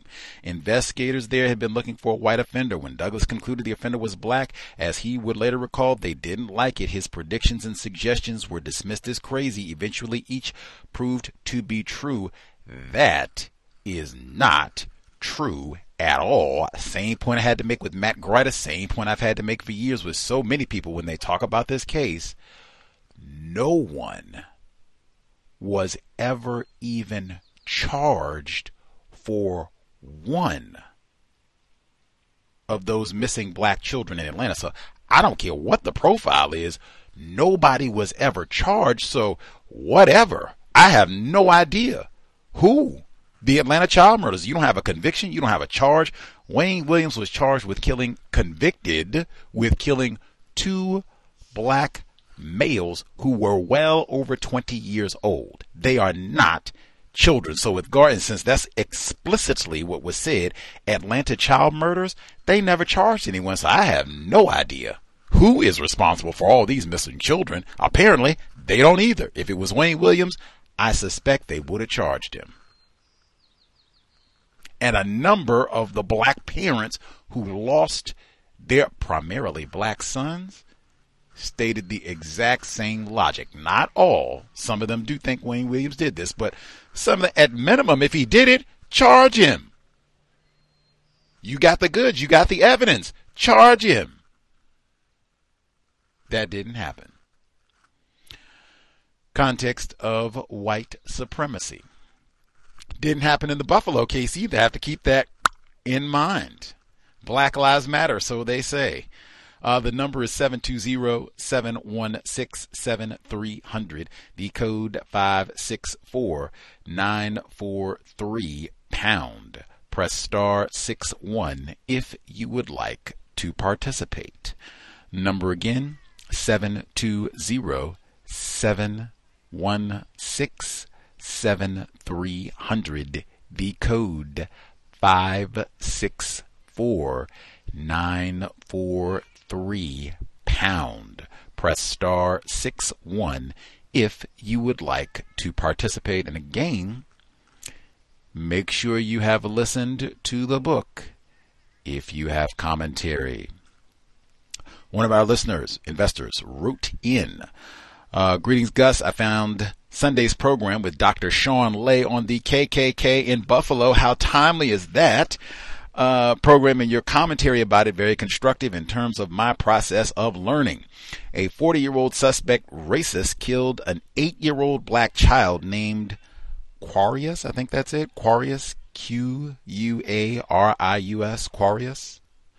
Naqua, Naqua, Dunham, around Memorial Day in what is described as a random shooting in, again, South Carolina, while the child was riding in a car. The excuse given for the suspected racist was that he was high on meth. Have not heard a lot about this incident. Me either. I'll check on that one. Chapter 7, number 1.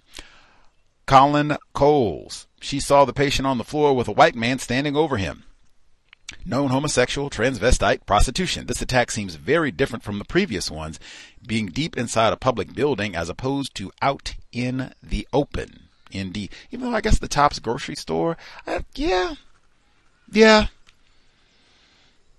It's still private, closed door, but I mean, grocery store parking lot is kind of public. That's not the most private place. I'd say kind of the Burger King parking lot in broad daylight is not the most private either. But yeah.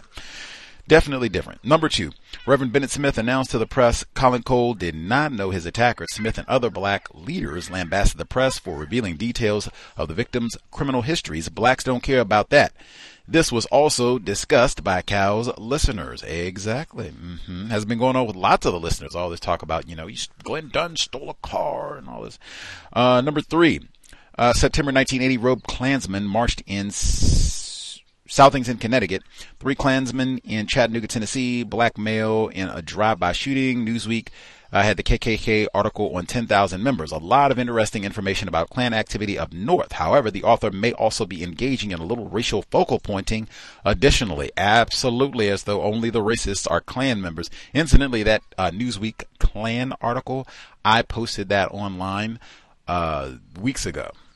Probably at the beginning of the month or right at the end of May. If you want to check it out, they have pictures of them in armed camps with all of their military gear, just like Peyton Gendron, out practicing to shoot and kill. And even in the article, one of them, he quotes and he says, I'm ready to kill black people. I'm ready to kill police, whoever, for the white race.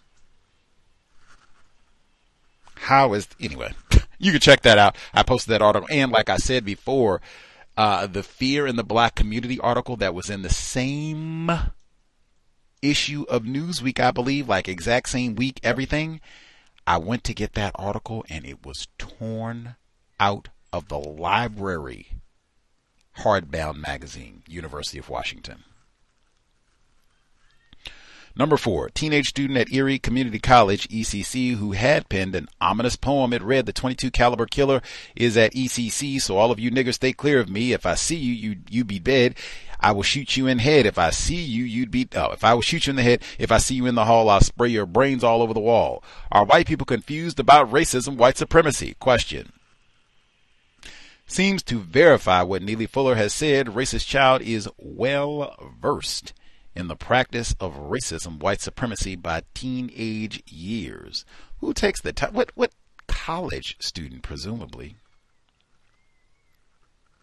pauses their studies? I'm studying, molecular physics, chemistry, biology, whatever else. I'm here doing this, doing that, pledging at the fraternity, got lots of things that I'm doing. Got to talk to my parents and all the rest of it, walk the dog. And, oh, yes, they're killing the niggers. Let me stop and write a poem about these niggers being killed and their hearts being butchered and cut out of their bodies.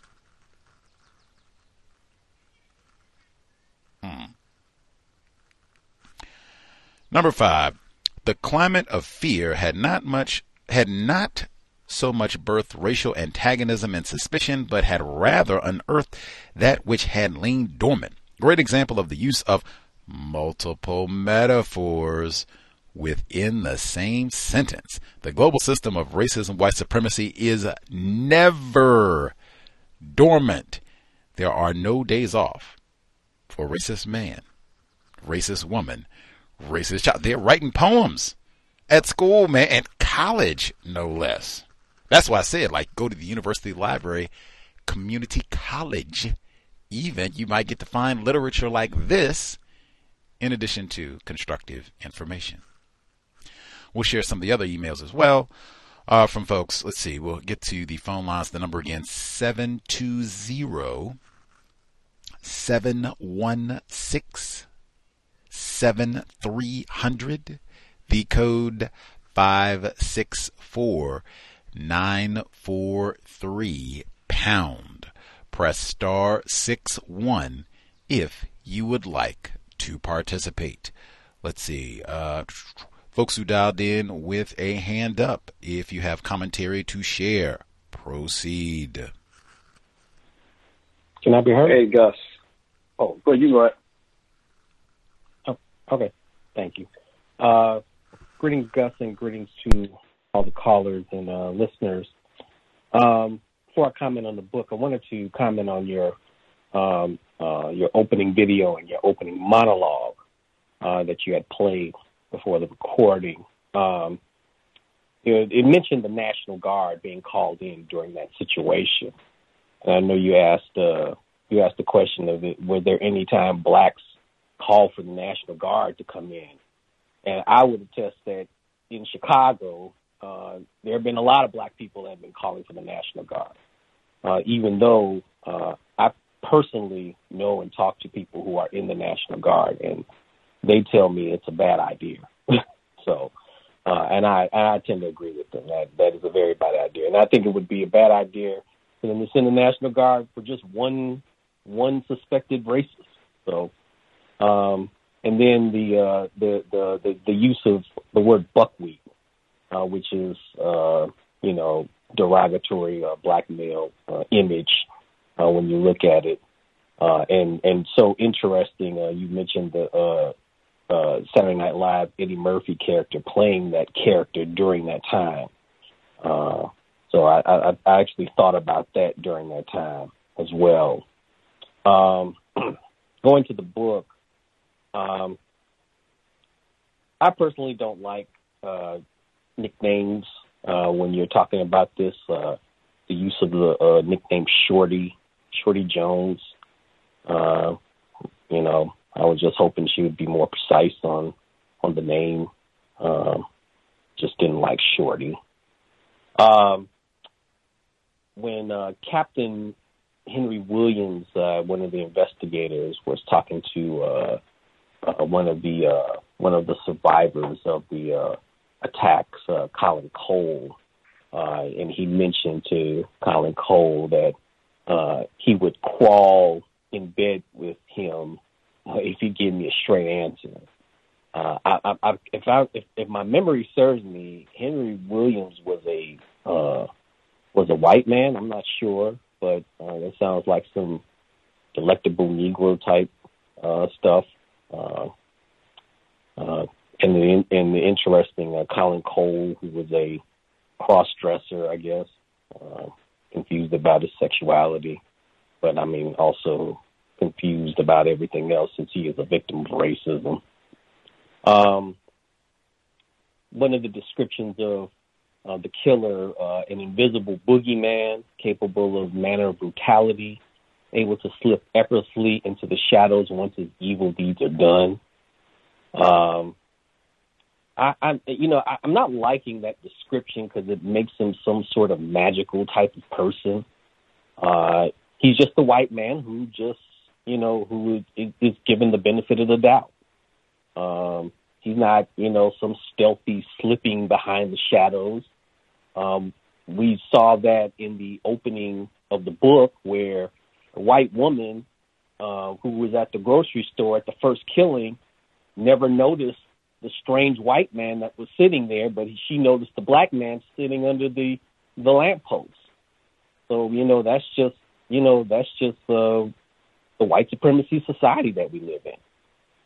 So he's not very clever. He just knows that he's a white man who will get the benefit of the doubt. When they were talking about the description and how law enforcement was, questioning about, do you know how many white people look like that? And even though the FBI had kind of boiled down the description, according to several witnesses' composite sketches, it's like they don't do that for black suspects, because, we all look alike and we're all suspects. But, when it's a white person and they know it's a white person, they want detailed evidence detailed description. And, since they don't want to, bang up on white men, who might fit the description. So I find that interesting as well. When the Catholic priest at Shorty's, I don't even know why I'm saying that, at Mr. Ernest Jones' funeral, was talking about the killer, saying he caught this sickness from somewhere, and we as his white brothers and sisters may be passive or active carriers of the disease that could convey support to this sick killer. I thought about the clip that you played about white supremacy as a sickness. I think that was from one of your regular callers too. The concerned politicians. I really, really was interested when it said President Jimmy Carter and Senator Daniel Patrick Moynihan from the Moynihan Report, the report where no good black males refuse to be fathers, they refuse to build families, and this is why black families can't exist, and this is why black people are in the position they are in. So I thought that was very, very interesting, considering that the victims of these killings are black males, and you have a guy who feels like black men, they don't want to be fathers, they don't want to be part of families, and they just are no good niggers. And lastly, they described the one of the grand knights of the KKK, Bill Wilkerson. They labeled it the Imperial Wizard of the Invisible Empire. And I thought about that. I remember seeing a quote from Marcus Garvey in his book Philosophies and Opinions of Marcus Garvey, where he talks about how the Ku Klux Klan is the invisible government of the United States. So, you know, and he said that decades ago. And still relevant to this day, you know, still the invisible government of the United States as of today. But that's all I have. I mean, my life. Much obliged, sir. Invisible government. I think that's a metaphor. A plus, Daniel Patrick Moynihan. Black matriarchy, no count, useless, black fathers, very frequently referenced in the system of white supremacy. And I, too, has come up on this program many, many, many, many times over the years. I, too, had a problem with Mr. Jones being Shorty, even if, you know, that was his nickname, and that's what people called him. I'm pretty sure Catherine Pellinero was not that cool with Mr. Jones where she knew him as Shorty. I feel like, hey, if you're an author, you write professionally, you're a best-selling author, like I'm Mr. Cosgrove might have some nicknames. We don't know. He's Cosgrove every time. Let's do the same thing for Mr. Jones. I've seen that a few times. That's come up regularly in some of the books that we've read where white authors get real casual in talking about black people. Especially in this case, they've been butchered and, you know, Shorty. The caller who yielded, much obliged. Hey, how you doing? Victims from New Jersey. I'm glad the last caller, you know, he talked about President Carter. So President Carter was in office when the Atlanta killings and with the Buffalo 22 shooter was on a rampage. Now, they said that he was disturbed. If I recall, that's not the first time that the President of the United States ran across an article or got some local news and was disturbed. And it's when he seen the article of Nicky Barnes. And he was so disturbed that he dispatched the full might of the FBI to descend on Nicky Barnes. So, you know, I wonder if he did the same in this case. You know, when they was talking about the mixed reports of the height of the killer, I do agree with the last caller. You know, they want to make sure that, you know, they're not just, you know, roughing up any old white person. But when it comes to black people, you know, just being black, you know what I'm saying, any black person will do, you know what I mean, regardless of height, size, complexion. It says, you know how many people look like that? I did want to, you know, that same, fits in that same frame of thought. They just want to be careful. They don't want to, you know, they don't want to terrorize the white community. Bringing up the criminal history of the killer. So, I mean, of the victims.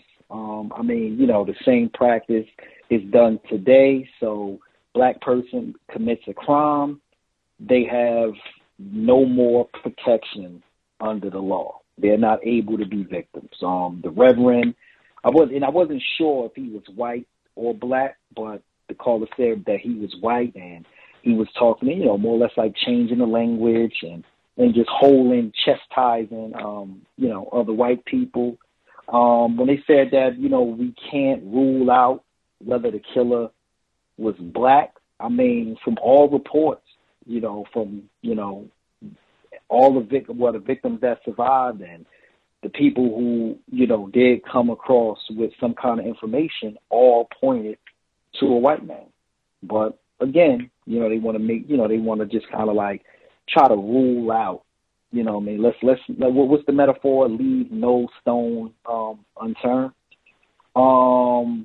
The killers, you know, they kept trying to basically say, you know, the person that's committing this killers, you know, the killing, they have to be somehow mentally deranged. Like, you know, they just can't be. So either you're mentally deranged or you're a part of some kind of white extremist group.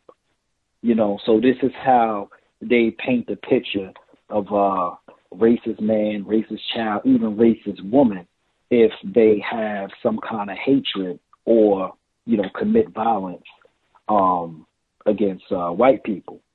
They pulled, it says the person that left the heart. So white people being tacky, the jokes about, you know, black people are being terrorized, but the white collective takes time to find humor in a situation where black people are being terrorized. I mean, just like George Floyd with, you know, the knee, you know, mocking George Floyd and with the knee on the neck. I mean, you know, I don't know how many years this was ago, 30, 40 years or so. You know, so much hasn't changed. The poem, they asked, was the young guy, the young race soldier, was he under any psychiatric care? Again, to practice racism, either you have to be a white extremist or you have to be mentally deranged. Black self-respect, when, if I'm not mistaken, was a politician that said the riots were logical based under the conditions that black people are living under, you know. So, you know, there wasn't that whole respectability, as they say, respectability politics. So, you know, it wasn't, you know, the blame wasn't put upon black people for lashing out because, you know, the community is in direct, you know. So, yeah. And also I'll close with this as well. I did move forward and look at a documentary on this, and I must say you are correct. Reading is more important than TV because it's definitely not as detailed as this book. I'll close.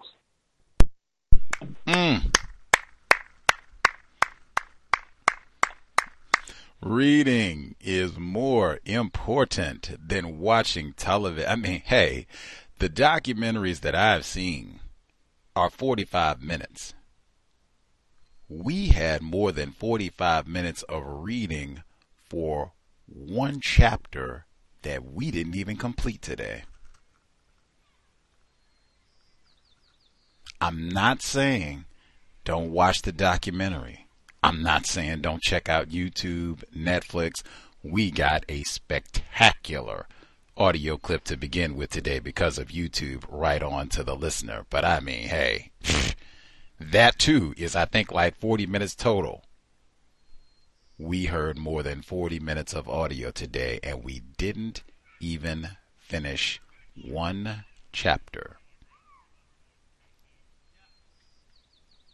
It's no contest. Reading is far superior to watching streaming content. Folks that we miss totally.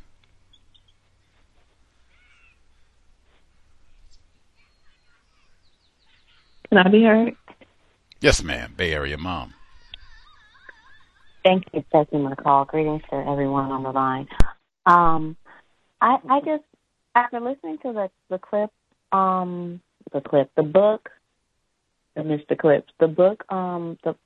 this part of this section of the book, the first part, it made me think to myself, if anything ever happens to you, don't answer a lot of questions. Because when I'm listening to the lady, like the wife of the, I think she was his wife, of the 41-year-old cab driver, and how they asked her so many questions till she just, she's giving them, your grand numbers and just saying all this stuff, because it seems as if that's what they highlight, all the things he was running numbers out of his cab, and it could have been a black guy that did the assault to him because of his lifestyle. And then I think there was another guy that they said he didn't die, but they said that he was also maybe he was a drag queen or something like that, and he went by an alternate female name as well. And just with the stories, how they change when he was talking, it just kind of shows when they were making these reports how shiftless black males are, and how you don't have empathy for these guys, even though there's so many of these crimes going on top of all the other states that have a lot of crimes against blacks. Our children, everyone, all over the states. And it kind of desensitizes all the murders because of all the things that they say about these guys, all the slander. It seems like slander. So what I learned was, if I'm ever in a relationship with a guy, I'm never going to let anybody ask me questions to where I'm making him look bad. I'll just keep all that to myself, and I'll maybe answer the question with another question, but I won't allow them to pull negative things about the victim from me, nor will I allow them to continue to say negative things about the victim to me. So that's what I got out of the whole session. It was enlightening, because they always make us the victim of the crimes that are committed, make us out to be the villain somehow or another. There's something negative about us. There's something bad about us, and they just dig, and they even have us saying the same things. So, and I'll mute my line. That's what they say about us. No snitch. That's black people. Don't cooperate with the police officers. That's why they got to call the National Guard into Chicago. People just like Bay Area Mom, they come and, cooperate. Answer our questions. Now she said, no. They say, see, that's why we can't. That's why you got all this nigger crime and what they call black on black crime. Can't go to Chicago and hang out for the summer. Pam the Great can't do it because won't cooperate with enforcement officers. See there? Let's see. Much obliged, Bay Area Mom. Other folks who dialed in with a hand up, if you have commentary. Yeah, dear. Greetings, everyone. Ladies first, Missy. Hi, guys. Cal's listeners. Just wanted to share a little bit on Ernest Jones, or as the author was calling him, Shorty. This author mentions a lot, and a lot of the news articles that Gus has shared mentions a lot about hunting. And one of the quotes from this broadcast, it said, "It's suddenly hunting season on blacks again." And I just want to emphasize that Mr. Ernest Jones, he was definitely being watched for maybe a couple weeks. He was the man that was dating the white woman Zoe Fontaine, and his cab was abandoned 2 doors down from Zoe's father and brother's house. So they were thinking that it was related to him having, him having this white white girlfriend. But what I thought was very interesting was he was carrying a gun on him for quite some time. And like 2 weeks before his death, he stopped carrying that gun due to Zoe requesting him to stop carrying it. And he did have a knife on him, which was, they believe, at the crime scene. But yeah, he was definitely being watched and, of course, hunted and killed. And I don't think if somebody is hunting you, it's premeditated. I just think that the media, law enforcement, and the judicial system are definitely preparing for a case of claiming that he had mental insanity and that he didn't know what he was doing and he was deranged. And I just think that there's definitely a conspiracy between those institutions to support white supremacy. So I agree with what the other callers have mentioned, and with that, I'll end my call.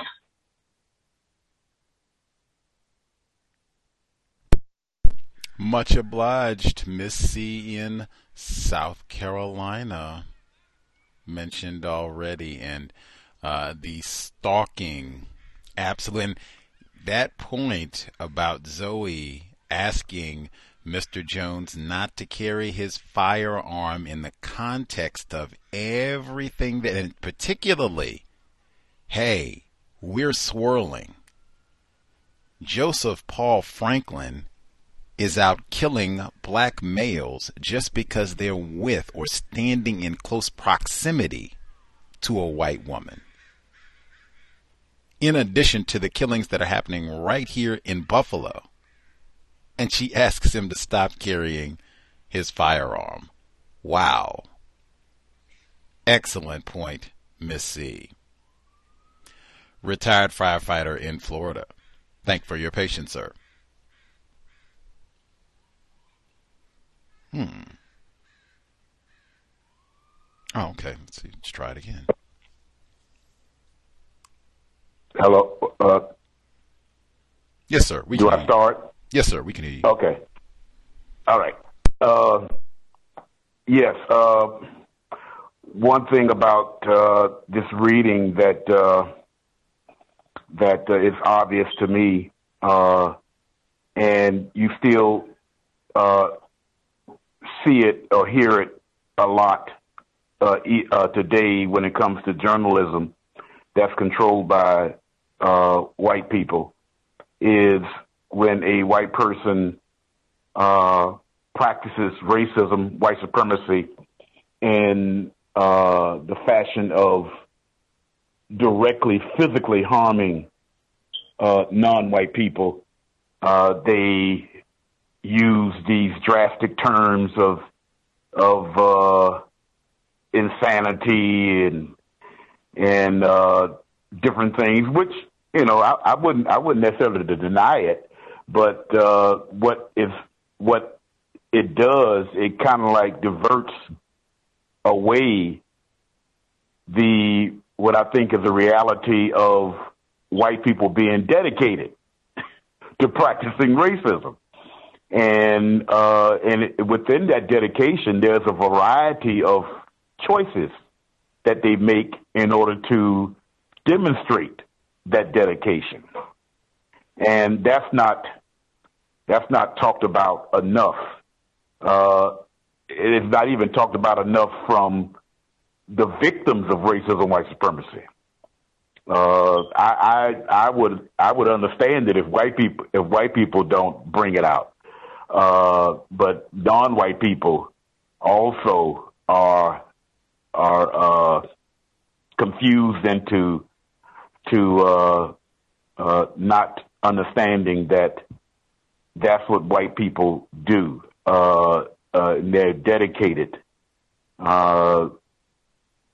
Insanity, mental issues that affects on this planet, I think everyone that's identified as a person under the global system of racist white supremacy.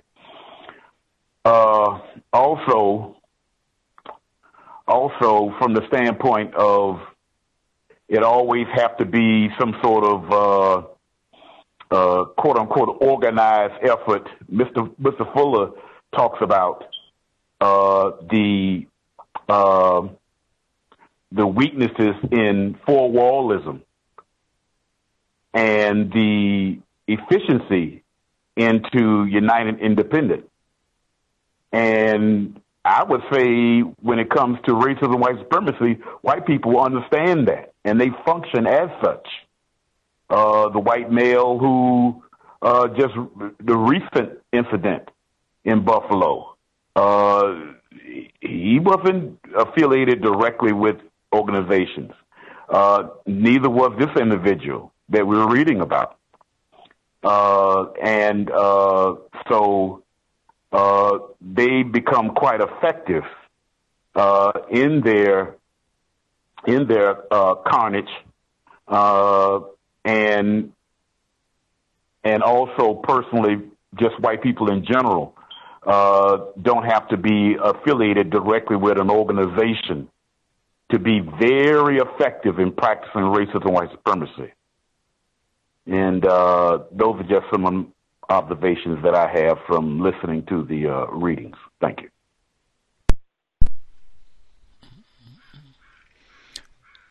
Much obliged, retired firefighter in Florida. I think we nabbed all the folks. That insanity, like I said, woo, everybody who pointed out the insanity and white people are deranged and all that. Highlight, make a note, remember, all of this will come up again and again once we get, way down the road or way further in the text. Much obliged to all the folks who dialed in. See if I can get in some of my notes and even maybe a report or two before we get back. Let me see. I'm looking at, okay, let's see. Two of these maybe are worthy of sharing. These are newspaper reports from the time and right at the point that we're reading at.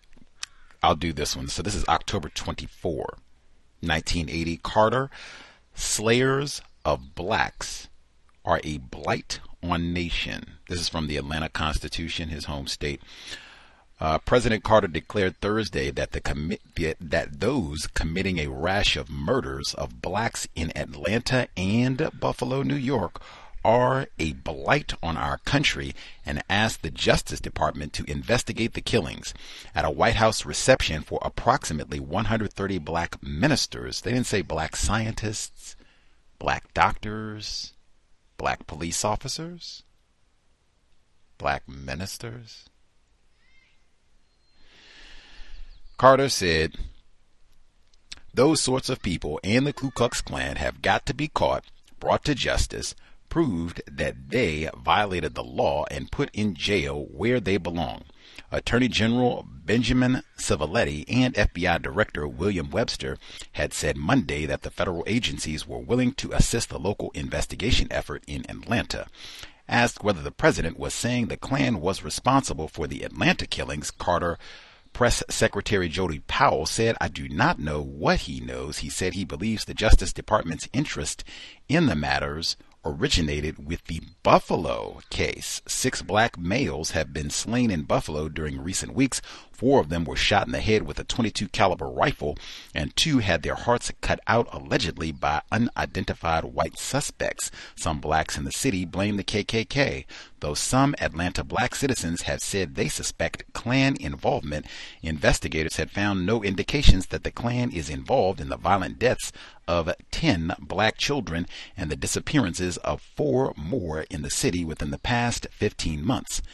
A New Jersey psychic in Atlanta this week, assisting police in the case, has said she believes the suspect or suspects are black. The psychic Dorothy Allison spent her second full day here Thursday visiting more sites where the bodies of dead children had been found during the past 15 months. She promised before her day began that she also would visit more of the victims' mothers and that she hoped to have some answers for the police by the evening. Well, apparently she didn't have good answers because the killings in Atlanta went on for quite a long time after all of this. Let's see. Yeah, I'll stop there.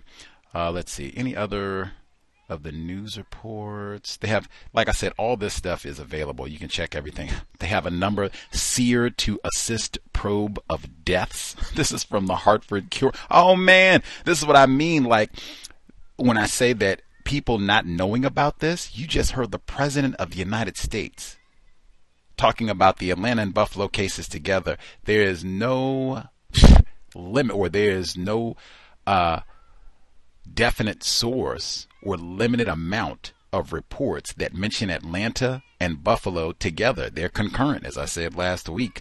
So you can't talk about the Atlanta child murders, in my view, and not talk about this case, and vice versa. It should be impossible to know about the Atlanta child murders and not, so-called, and not know about the Buffalo incident. People talked about them together all the time. So this is in the Hartford Courant. So October 22nd, the top article is Seer to Assist Probe of Deaths, talking about Miss Allison. And they've got her picture and, blah, blah, blah, blah, blah. Okay. The bottom article is Buffalo assault victims talk to probers. The only survivor of several recent attacks on black men got a face-to-face look at the white man who tried to strangle him in the hospital bed, authorities said Tuesday. Drew Days III, director of the U.S. Justice Department's Civil Rights Division, met leaders of Buffalo's black community to discuss Washington's response to the outbreak of violence against blacks. He called the session productive, but would not discuss details. And it goes on to give a bit more information. But this is what I mean. Like, these incidents are reported together all the time. Specifically to notes from this week, I will go quickly so that we can get to the audio. Wow, I took a lot of notes. Let's see what we can cover. I'll try and make sure I get the most important points. Let's see. Jefferson Avenue is mentioned so many times in this book. Again, the whole reason that we're reading this is because of the Tops Buffalo shooting that was on Jefferson Avenue. The next point, she says, right after the homicides of Edwards and Jones, talk among people on the street was that the murders were over a beef and the numbers racket. We have read about a black numbers runner before. Those of us who read, remember Detroit Red? Way before Minister Malcolm and all of that, he ran numbers. I don't ever remember him talking about someone getting their heart cut out over a numbers beef. Maybe I missed that chapter of the book. They talk about some of the chapters were hidden. Maybe that's one of the chapters where he talked about, man, did you know they were cutting out the hearts of black numbers runners? Had a beef. I didn't hear that. Shot? Maybe. Razor? Yeah. Heart cut out? What? Anyway, let's see. Yeah, as he said, black people didn't think that made sense at the time. I do not now. Let's see. There had been a delay in reporting this incident to Buffalo police. This is Colin Cole being attacked. Normally, an assault at a county medical center would not have been reported to them at all, but the decision was made to do so because of the ongoing .22 caliber killer investigation, and that this had involved an attack on a black male by a white man. I thought this was important because there's some of the listeners already talked about witnesses not telling the police that, oh, we did see a suspect who was a white guy. Not telling him or willfully withholding this information from police with some of the witnesses and people that were talked to, even the guy that bragged that he was the killer and that information didn't get reported immediately. You got to delay. He gets almost strangled to death, and this isn't immediate. I don't know why any assault at a medical center, why isn't that immediately? He could have killed someone. And then, of course, they don't catch him at the scene. Nobody can get him on any of the security footage. Let's see. Miss C talked about how the newspaper articles, the language in the report, talking about these victims were stalked, hunted. I raised the question with Matt Greida. We talked to Joey 22. One of our investors brought it up last week about, did Colin Cole know his killer? Did he know Joseph G. Christopher? Did they engage in some sort of anti-sexual behavior? We talked about all that, theorized about all that. Then hearing, hey, there were easy black victims available. If you just want to go into this medical center and kill a black person, why would you need to go all the way up to the 7th floor? And even Mr. Cole was the only black patient, according to Matt Greida, on this floor. How would you even know unless you've been stalking? So why would you be stalking this particular black male? That's why I said it makes me think like, did he know?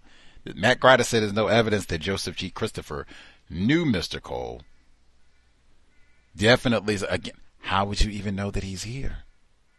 Same thing with Mr. Jones, sitting at the bar, mad with this white woman. Go out and say something to him.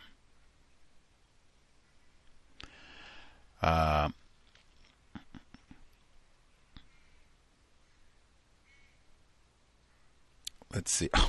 Somehow Mr. Cole, they say investigators on October 9, in a meeting with investigators on October 20, the psychiatrist who specialized in criminology advised police to take a careful look at Cole in regard to the slayings of the 2 cab drivers, and further that he should be looked at as a potential suspect in the homicides and even in his own assault. Full stop. How in the world a white witness, not just some, crackhead black person who lies and stole a car and is on numbers, a numbers run and all that. A white woman saw a white man run out of the room. How is Mr. Cole a suspect in his own strangling? Tell me, I mean, at minimum, it's maybe he knew this guy and he doesn't want to give up. How is he a suspect? That would just mean he's not, being forthcoming about who the perpetrator was. Not, he should be looked at as a suspect too. The Negro. Tricky. Strangle themselves sometimes. Blame it on a white man. Drug overdose is what brought Mr. Cole to the hospital in the first place. She refers to him by his first name. At times like that as well. Like, if it's Colin Cole, call him Mr. Cole. You don't know any of these folks. You were not friends with Mr. Cole. You're not friends with Mr. Jones. Like, what in the world?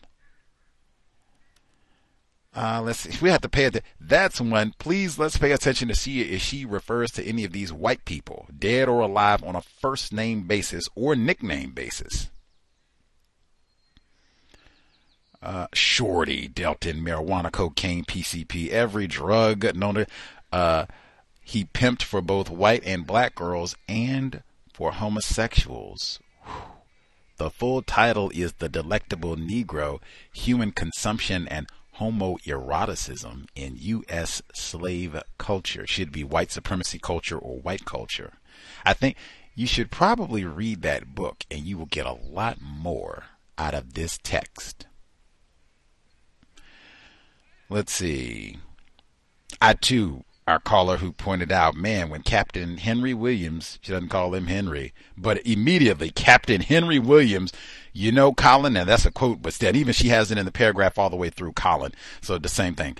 Colin, I'd even crawl in bed with you myself if you give me a straight answer. Now, again, did she get the notes? Police notes? There are no footnotes. I really hate that about this book. Like, footnotes. All of this stuff is in the newspapers and what have you. If you got police notes and what have you, just put a footnote down so we can verify. But wow, he put this in the Delectable Negro. human consumption, and homoeroticism. Like, what in the way? And the sexual confusion, as was talked about, they train us, groom us to be whore. Same thing with Detroit Red. That's what he did. We could be talking about the exact same person. What is that? So this is 1980, so that'd be like 30, 40 years previously, before he got things together. Less confused. Detroit Red, Malcolm Little. That's what we will allow you to do. Some crime and prostitution and all that, narcotics peddling. That's what and then we'll even arrest you from time to time for that. And allow you to service us. Servicing homosexuals, I'm sure some of those, that's not even identified. When she said homosexuals, I was automatically thinking white men. You need to put that down. Let's see.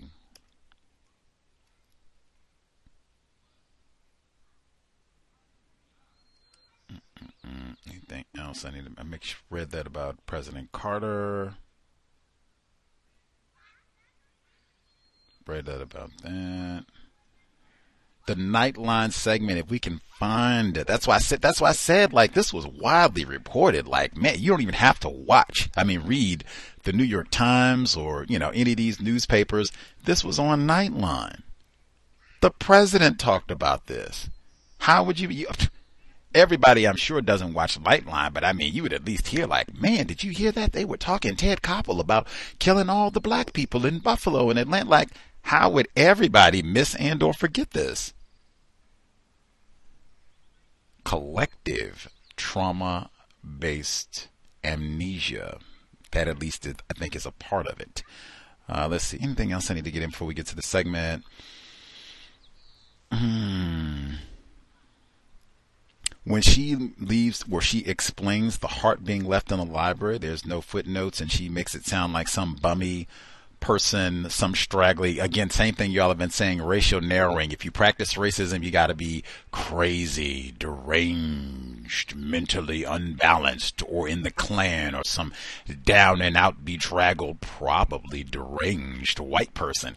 She didn't mention, as I already have repeatedly, there was more than one heart left. I already read the newspaper report where the heart was left at the Bethlehem Steel locker, black employee. Now, did a bummy white person or deranged white person get security clearance at Bethlehem Steel to the locker room to put a heart there too?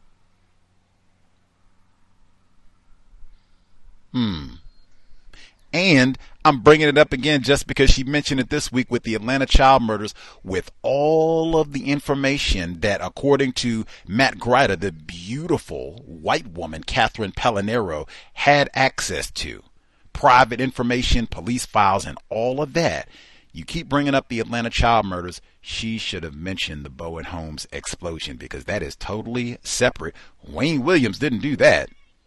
And that greatly contributed to the environment of fear. In fact, I suspect that article about black people going to the newspaper and every day it's, oh my God, the children. The Bowen Homes explosion was a huge part of that exact same month. Oh my God, what is happening to black people? Oh, wait a minute. It's one more I got to get in. When she talks about the police were doing everything that they could do, and they were stopping white people, bringing them in to interview them. And some of the white people were so upset about all of this that they slit their wrists. And one of the white men moved out of the Buffalo area. Come on. I didn't read it because I skipped to the heart thing. Get out of here. And I mean, that's get out of here forever. For Boston, when Charles Stewart lied and said that a black male, Black Misandry, killed his pregnant wife, and they destroyed black houses, knocked down doors, and snatched up all kinds of black males for this crime. And this sort of thing happens. Oh, not to mention, we started the year with Anthony Broadwater. You get called in just for questioning. And oh my God, we are so white identified. Oh my God, they ruined this white man's life bringing him in for what? They didn't say we pulled an Anthony Broadwater and just started locking up any of these strange white men and putting them in jail for 16 years and then, oh, whoops, you didn't. That's not what they said. They just brought in some strange white people for questioning, which is what you are supposed to do. I wouldn't have had a problem with them bringing in Anthony Broadwater for questioning if it didn't lead to whoops. And the same thing with Wayne Williams, the hair. Oh yeah, this nigger did it. We got hair. Exact same thing. They played some of the exact same sound clips in the documentary about the Atlanta child murder, saying, wow, these white people come in here with these lab coats and woo, we got exact expert proof. He did it. Hair follicles. Oh, yeah. But I mean, all that sympathy you got all this sympathy for these white people brought in for questioning. I didn't hear that much sympathy for Shorty. And I'm saying it that way deliberately because who is Shorty? Some numbers running narcotic peddler? I'll stop there. We'll get to our next audio segment. If you have audio or thoughts, questions you didn't get to share, write them down, make a note. We'll have time to share once we conclude. Audio segment number 2, Context of White Supremacy, Absolute Madness. Edward Cosgrove met daily with black leaders and community groups, making himself readily available as he had vowed to do from the start. With no real progress to report on the investigation, however, he was increasingly met with skepticism and reproach. Cosgrove was not the only target of ire, but he handled it with more fortitude than some. Police Commissioner James Cunningham was accused by some black officers and personnel at BUILD of not providing police protection for the Reverend Jesse Jackson during his visit. Cunningham responded that, other than the President of the United States, no dignitary has been given more protection than we gave to Reverend Jackson. The commander of the Special Services Bureau claimed that Jackson never had less than 8 plainclothes officers with him, in addition to security from Cheektowaga Police and the Sheriff's Department. Cunningham reacted angrily over Jesse Jackson's public criticism of him for not attending the panel discussion at Channel 7. Cunningham shot back that Jackson's entire visit had been staged by the TV station for publicity, which caused anger from black activists who insisted that Jackson's visit had helped calm a tense situation that might otherwise have turned violent. Cunningham refrained from attending most public meetings on the probe, inciting more rebukes. I have always said that there has never been a killer apprehended at a news conference, he snapped. Mayor Griffin met with community groups but faced similar criticism for not holding regular press conferences on the murder investigation. Griffin said that he agreed with Cunningham that there were more than enough press conferences going on. In addition to the fiery criticism the district attorney was taking from black leaders, his office also heard from citizens who were outraged over the investigation for starkly different reasons. He received complaints from people who felt that too much time and resources were being consumed by the probe. A few were blatantly hateful. One particularly virulent letter read, in part, "What is the matter with the people of Buffalo? 5 members of the despicable nigger race are killed and the town goes absolutely schizophrenic. I didn't see the town declare Unity Day for the multitude of white cops murdered by niggers, and all the elderly couples and singles beaten or robbed by niggers, including me. Damn them. Let them know the fear we've experienced for years at their hands. I am seeing, along with a large number of others, a sad case of nigger coddling, reverse discriminatory treatment. I hope he gets 20 more before you catch him. It'll make life a lot more bearable for all of us." At the end of October, 2 new resources were established. The first was the Rumor Control Unit, a call center installed at City Hall at the direction of the U.S. Justice Department to provide facts and dispel rumors about the investigation of the murders of 6 black men and any related racial incidents. According to the director, the first 5 calls they received were from persons concerned about whether rioting would break out when the official 21-day mourning period was finished. Days before, some black leaders had warned that it might be difficult to maintain calm in the black community after the mourning period ended unless a suspect was captured. The second innovation was the establishment of a second tip hotline for the murder investigation. The first hotline that had been set up at the DA's task force remained in service and was open to all. The new hotline, operated at the Office of the U.S. Attorney, was a private number intended for the use of blacks only. Assistant Attorney General Drew S. Days had ordered the second hotline at the request of black leaders, who claimed it was necessary because of black mistrust of the police department. The hotline would be manned by black community leaders, who would pass the tips directly to the FBI field office and to the district attorney. The number was unpublished, presumably given out privately to black citizens via community groups. According to Bennett Smith, blacks felt that tips they phoned in to the DA's hotline just ended up in the wastebasket. The second hotline would have a built-in system to keep black leaders informed on the status of each tip. Mayor Griffin decried the whole thing as a bad idea. Griffin felt all information should be channeled through Cosgrove's office, and that a second hotline would do more harm than good. Ed Cosgrove made no public comment on the matter. For the first time since assembling the task force, he did not hold a daily press briefing. Politicians in Erie County were meanwhile conferring with politicians in Albany about the reward fund. At a press conference at the Buffalo Chamber of Commerce, it was announced that the reward had grown to $100,000, with the city, county, and chamber each contributing $25,000, and the remaining $25,000 raised from private donations. But there was a problem.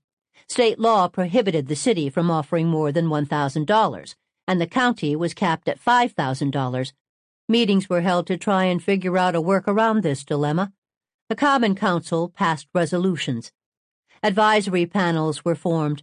The matter would be brought before a special session of the state legislature in late November. Drew Days had declared that the 6 murders and attempted murder of Colin Cole had to be dealt with on 2 levels: a strong push to apprehend the killer or killers, and a strong assurance to the black community that all was being done to that end. The task force members, John Reagan, Mel Lobbett, Al Williams, Sam Slade, Tom Rowan, and their 180 fellow lawmen, also had to deal with the investigation on 2 levels, continuing the dogged, day-to-day, hands-on police work that was the only hope of ever solving the crimes, and avoiding the backbiting political sideshow it had all become. Among those who shunned the politics and the spotlight were the families of the victims. They offered few, if any, public comments, and had essentially receded into the realm of bit players in the spectacle of high drama swirling around them.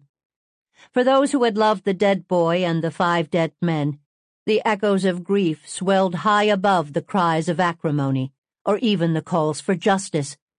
No matter who would be arrested, no matter who would be elected or re-elected, no matter who would eventually collect the reward, for them, the end result would forever remain the same. Glenn, Harold, Emmanuel, Joseph, Parler, and Shorty were never coming back. On November 9th, Ed Cosgrove announced that a new composite of the .22 caliber killer would be released soon. We have a little closer and finer look at the person who was responsible for the .22 caliber killings, he stated during a radio broadcast. FBI artist Horace Hefner was creating a new composite on information from 6 or 7 witnesses that had been put under hypnosis. Reporters at the unveiling of the new sketch appeared a little baffled. It looked no different than the last. It's of the same individual, Cosgrove conceded. It's a refined view of the earlier composite. He pointed out that the nose was a bit narrower, the face more slender, with a little more maturity around the eyes. Age, height, hair color, and clothing remained the same. November passed into December with no significant developments. Merchants and restaurants around the city experienced a sharp decline in business. Dread of the .22 caliber killer and street crime in general, although the former had not resurfaced and the latter had dropped significantly, kept people away, particularly after dark. As Christmas approached, some black leaders decided that more needed to be done to express dissatisfaction over the lack of any arrests in the killings.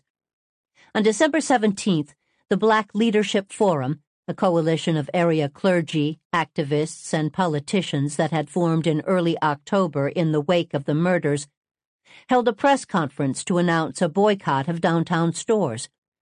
Leaders were asking all self-respecting black people and other citizens not to make any purchases at any of the stores on December 22nd, 23rd, and 24th, in protest of the unfruitful manhunt. Lillian Meadows, a black activist and senior citizens advocate, sharply disagreed with the boycott. She pointed out that many of the stores employed blacks. She didn't want to see them lose their jobs, and didn't see how a boycott would help matters anyway. Initiators of the boycott insisted that it was a means of showing concern that the investigation had apparently ground to a halt. There was little that Ed Cosgrove or anyone else could say to argue that the murder probe had stalled. They were still investigating, still questioning the occasional person of interest, but none of the 2,000 leads they followed had panned out. On the same day that the Black Leadership Forum announced the boycott, Cosgrove submitted an itemized list of task force expenses to the county legislature.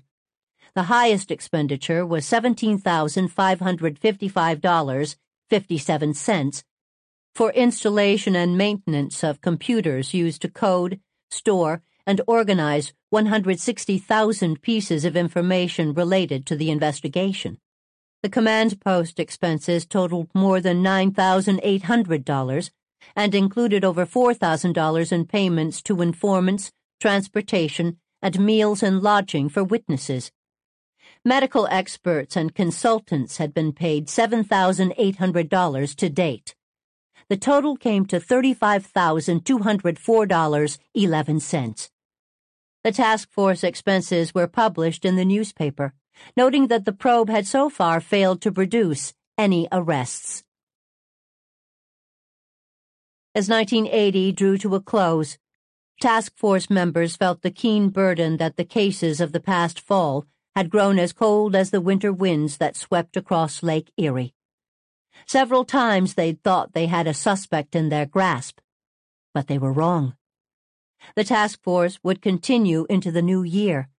They would start anew, follow more leads, go wherever the trail led them, though many believed it had gone irretrievably cold.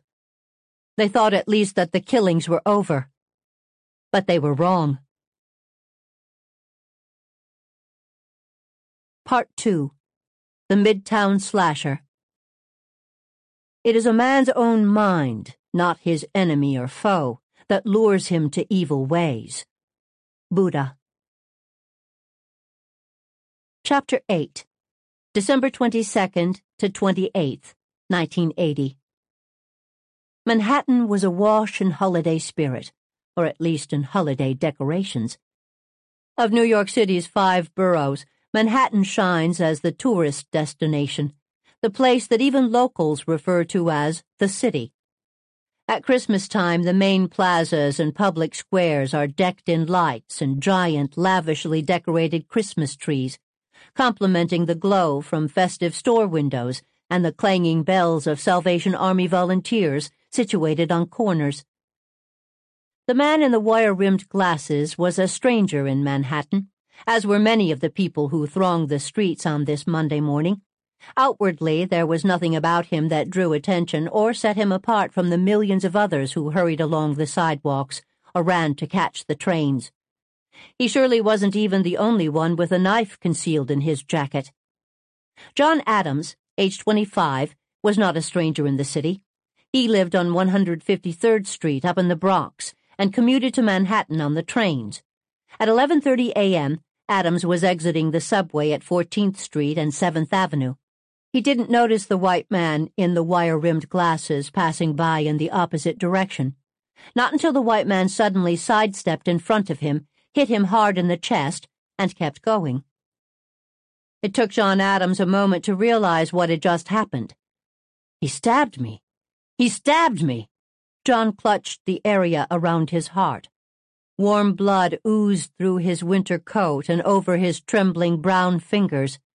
He turned and saw the white man quickly boarding the IRT No. 2 train. And then John Adams collapsed. Ivan Frazier, age 32, was another of the city's millions of commuters. At 1:30 p.m., Frazier sat on the E train from Queens, westbound for Manhattan. When the train stopped at Eli Avenue, a young man wearing wire-rimmed glasses and a salt-and-pepper cap took a seat across from him. Frazier glanced up from his newspaper. The young man, whom Frazier later described as maybe about 22 and very innocent-looking, had sat down between two women and seemed to be trying to flirt with them. The young man in glasses asked both women for the time. One stayed mute and turned away. The other told him the time, but kept her eyes forward. Ivan Frazier found this kind of cute, the way the young man was trying to strike up a conversation with girls on the subway. Ivan smiled at the young man, and he smiled back, then looked down. Ivan went back to reading his newspaper. The young man wasn't having much luck with the ladies. He seemed to be out of lines after asking for the time, and they weren't paying him any mind. One of the women got up and left. A few minutes later, the train stopped at 50th Street and 5th Avenue, and the young man stood up. Both hands were in his pockets as he stepped forward to leave the car. Ivan saw the young man's hand coming swiftly toward Ivan's chest. He instinctively raised his left arm to ward off the blow. Startled, and wondering why in hell the guy had done that, Ivan jumped up from his seat and lunged after the man, throwing him up against the door. The young man jumped off the train, and Ivan followed. "What's going on?" Ivan asked. The young man stood facing him, shaking. He looked down at Ivan's hand. Then he slipped his own hand into his right jacket pocket, pulled out a knife, and began waving it around. People on the subway platform started running away. Ivan looked down and saw that his left hand was hanging, bleeding. And then Ivan ran too. At 3:30 p.m., Luis Rodriguez, age 19, was walking on Madison Avenue between 40th and 41st Streets when a white man with wire-rimmed glasses jumped in his path. "Give me your wallet," the man reportedly said. Luis stopped short. Witnesses weren't sure if the victim handed over the wallet or if the white man grabbed it from Luis's jacket before or after plunging a knife into Luis's chest. The white man ran away. Luis turned slowly. "I've been stabbed!"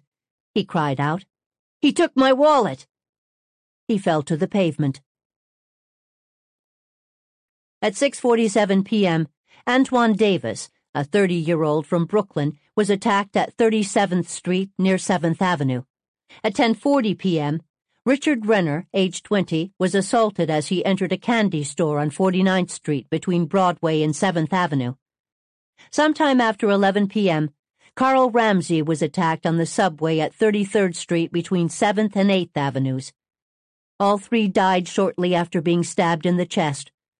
All three were black males. Captain John Meehan was commander of the 3rd Detective Zone in mid-Manhattan. On Tuesday, December 23rd, Captain Meehan was conferring with several of his detectives on the series of stabbings that had taken place the day and night before. While stabbings in the city were not an anomaly these days, there were some very notable similarities in these attacks, 4 of which had been fatal. Luis Rodriguez had died in the hospital. All he could tell police was that the man who knifed him had taken his wallet. Antoine Davis, Richard Renner, and Carl Ramsey died before making any statements. Witnesses to the different attacks, however, had given a description that sounded remarkably like the same suspect. A white man in his 30s, of medium build, 5'7" to 5'10" tall, 150 to 160 pounds, wearing wire-rimmed glasses. All the victims had been stabbed in the chest with a single thrust. All the attacks had occurred around Midtown Manhattan. Aside from Luis Rodriguez, the assailant reportedly said nothing to the victims before suddenly plunging a blade into them and then hurrying away. Manhattan detectives also had 2 strangely similar reports from black men who had been stabbed on the subway the previous day but survived. John Adams, attacked at 14th and 7th, was recovering at St. Vincent's Hospital after a 4-hour surgery to repair the knife wound near his heart. Ivan Frazier had been treated for the stabbing of his left hand. Both survivors described an unprovoked attack by a small but strong white man in wire-rimmed glasses, who fled without a word. That made 6 victims within about a 12-hour span, 5 black men and Rodriguez, who was a dark-skinned Hispanic. There were no connections among any of the victims. Captain Meehan recalled the teletype reports from Buffalo about the spate of shootings of 4 black men in September by a white man. He decided it was worth a call to compare notes. Meehan called Erie County DA Edward Cosgrove and Captain Henry Williams of the State Police BCI, both of whom were very receptive to the information. Cosgrove and Williams noted everything Meehan told them and immediately made arrangements for 2 of their task force members to travel to New York City the following day. On Christmas Eve, Mel Lobbett and William Joe Cooley, senior investigator for the state police, boarded a plane for New York. They met with Captain Meehan, who then assigned one of his detectives to work with the visiting lawmen from upstate. Joe Cooley had joined state police in 1962. Melvin Lobbett had been a Buffalo police officer since 1961, a detective since 1973. Cooley and Lobbett had both been consumed by the .22 caliber killer investigation for the past 3 months. Catching the serial killer was top priority for law enforcement in western New York, one they'd been pursuing vigorously, which is perhaps why they were dismayed by the attitudes they encountered among their downstate counterparts. As Cooley recalled, the New York detectives didn't seem to put much stock in a possible connection with the Buffalo murders. They didn't even seem particularly alarmed about the attacks that had occurred in their own jurisdiction, as Joe Cooley perceived it. The files were scant, brief statements from witnesses, a photo of each victim, and a composite of the suspect drawn by one of their police artists. Granted, only a couple of days had passed since the stabbings, but there was something just a little too casual, a little too dismissive about the way New York seemed to view the whole matter, as if the attacks were routine rather than a possible sign that a serial killer could be roaming the state. After a while, Joe Cooley couldn't hold back. "Is this a normal thing in New York?" he asked. "A bunch of guys getting stabbed in one area in a single day?" "No, it's not normal," the detective answered. "Then you do have a problem," Cooley said, "and it might just fit with ours because we've got a problem." Still, the NYPD detectives were skeptical. The Buffalo killer shot his victims. The guy with the glasses stabbed them. The attacks were months apart, and Buffalo and New York City were 450 miles apart. And none of the Buffalo witnesses had said anything about a guy wearing glasses, whereas all the New York witnesses had mentioned it.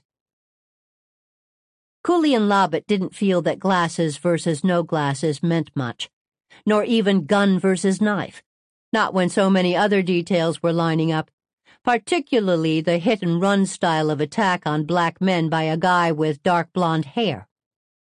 The New York composite did look markedly different than any of the .22 caliber killer sketches. In addition to the wire-rimmed glasses, it showed a man with a much rounder face, very short hair, a more prominent nose, and full lips. Though there were assurances of a continued exchange of information, Joe Cooley left Manhattan feeling that the NYPD wanted nothing to do with them. He also felt that New York had a bigger problem on their hands than they realized.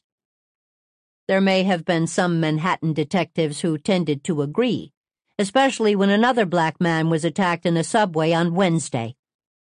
This victim sustained no injury, as he successfully fought off the knife-wielding attacker. The description of the fleeing assailant matched the details supplied by the other victims. By the time the New York detectives got wind of it, though, Joe Cooley and Mel Lobbett were on their way back to Buffalo. If New York law enforcement was not yet persuaded that they had another serial killer, their local press was. They had already given him a name, the Midtown Slasher. Even the New York Times gave the slayings front-page coverage on December 24th, though they demurred from using the Midtown Slasher moniker. While Captain Meehan had his doubts about a connection with the Buffalo killings, the NYPD was definitely considering the prospect that the stabbings had been racially motivated. They received 60 calls from the public after news of the slasher hit the papers. A team of detectives was assembled to question witnesses and interview other recent stabbing victims. Though the New York newspapers brought up the .22 caliber killings and reported that Meehan had been in touch with authorities in Buffalo, Meehan commented only that information had been exchanged, and further that the NYPD could not say definitively that the slashings were related, much less linked to any murders in western New York. Ed Cosgrove gave much more weight to the possibility of a connection. "We are aggressively pursuing the similarities between the knifings in Manhattan and the .22 caliber slayings," he told the media. "The random manner in which the victims were chosen, the boldness of the attacks, the blackness of the victims, and other similarities which we are not prepared to discuss," he was quoted, "cause us to feel the same man may be responsible." Cosgrove said that his team was following every aspect of the New York investigation, and that his task force was as interested in each development as much as if we were conducting it. By late Christmas Eve, John Meehan and his detective squad felt reasonably certain that the 6 or 7 Manhattan knifings were connected, but they were even less convinced of a link to the Buffalo slayings. Some of their witnesses viewed composites of the .22 caliber killer and said the gunman didn't resemble the slasher at all. New York papers wrote of the rampant crime that plagued the city and the weariness of New Yorkers who faced threats day in and day out. A month ago, one kept one's eyes peeled for a large black man brandishing a white cane, wrote the New York Times. Now it's a small white man wearing wire-rimmed glasses. By the weekend, both New York and Buffalo law enforcement officials told reporters they had discounted a link. The task force had even checked to see if any of the 6 Buffalo murder victims had been in New York City at any time before the murders. They had also consulted with authorities in Atlanta and other cities with similar unsolved homicides and bold assaults, concluding that the murders in New York bore the most resemblance to those in Buffalo.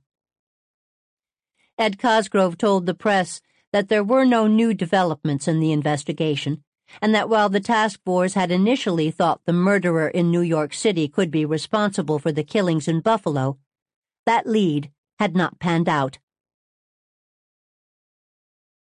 Silent night, holy night, all is calm, all is bright.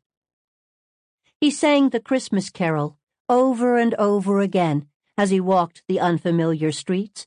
Back and forth, round and round, he walked without aim, but not without purpose.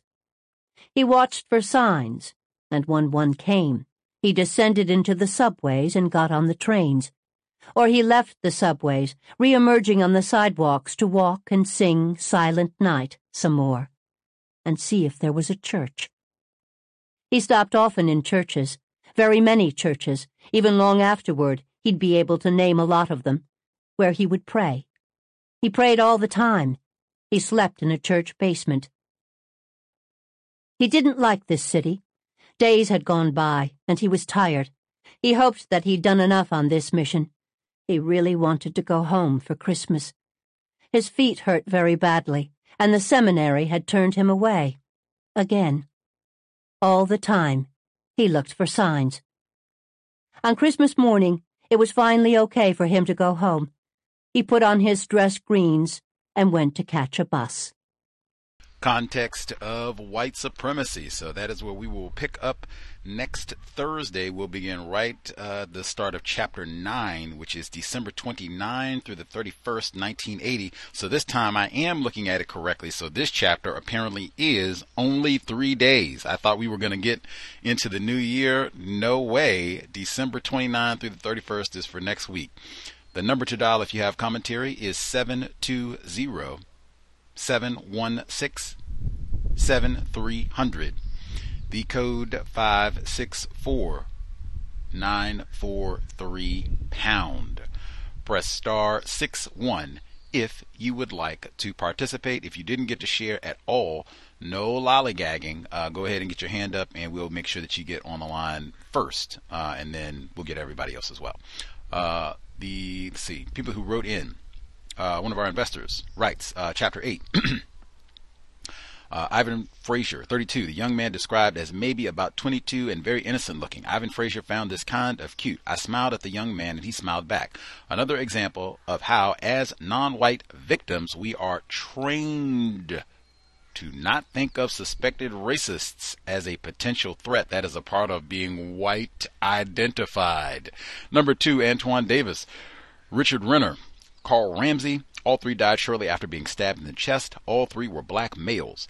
That made 6 victims within about a 12-hour span. 5 black males and Rodriguez, who was a dark-skinned Hispanic. With a population of 7 million in 1980, you could read about assaults, murders on a daily basis in New York City. I can't comment on my thoughts at the time, of course, since I don't remember these events. However, even this seems unusual, even for New York City. I wonder if the response would have been the same if the victims were white. No way. Especially at Christmas time. Like, you have got to be kidding. Incidentally, just that paragraph alone. 5 black males and Rodriguez, who was a dark-skinned Hispanic. It is a travesty and a crime. Now, this book was published in 2017, so, Dr. Welsing had been deceased for a year. But Joey 22 had been published, and I mean, this case was there, all these newspaper articles and such. At minimum, we could have... Continuing. Number 3. The New York detectives didn't seem to put much stock in a possible connection with the Buffalo murders. They didn't even seem particularly alarmed about the attacks that had occurred in their own jurisdiction. The files were scant. As expected, black lives don't matter. True today, true anytime, any era of white supremacy. Number 4, Midtown slasher in 2019. James Harrison Jackson, Afghanistan Army vet and racist white supremacist, stabbed to death 66-year-old black male Timothy Coleman in Midtown Manhattan with a 26-inch sword. I remember this case. Harris was described as harboring feelings of hatred against black males for the previous 10 years. New York City Mayor de Blasio, Cal Bell, described it as an assault on the city's inclusiveness. What does that mean? Harris drove from Maryland and was intent on killing more than one black male. Mr. Coleman was residing in a house for homeless people at the time of his death. I remember that incident. We talked about it on the cows. Number 5, he sang the Christmas carol, Sing Silent Night. If there was a church, he stopped often in churches, very many churches, even long afterward. He'd be able to name a lot of them where he would pray. He prayed all the time. He slept in a church basement.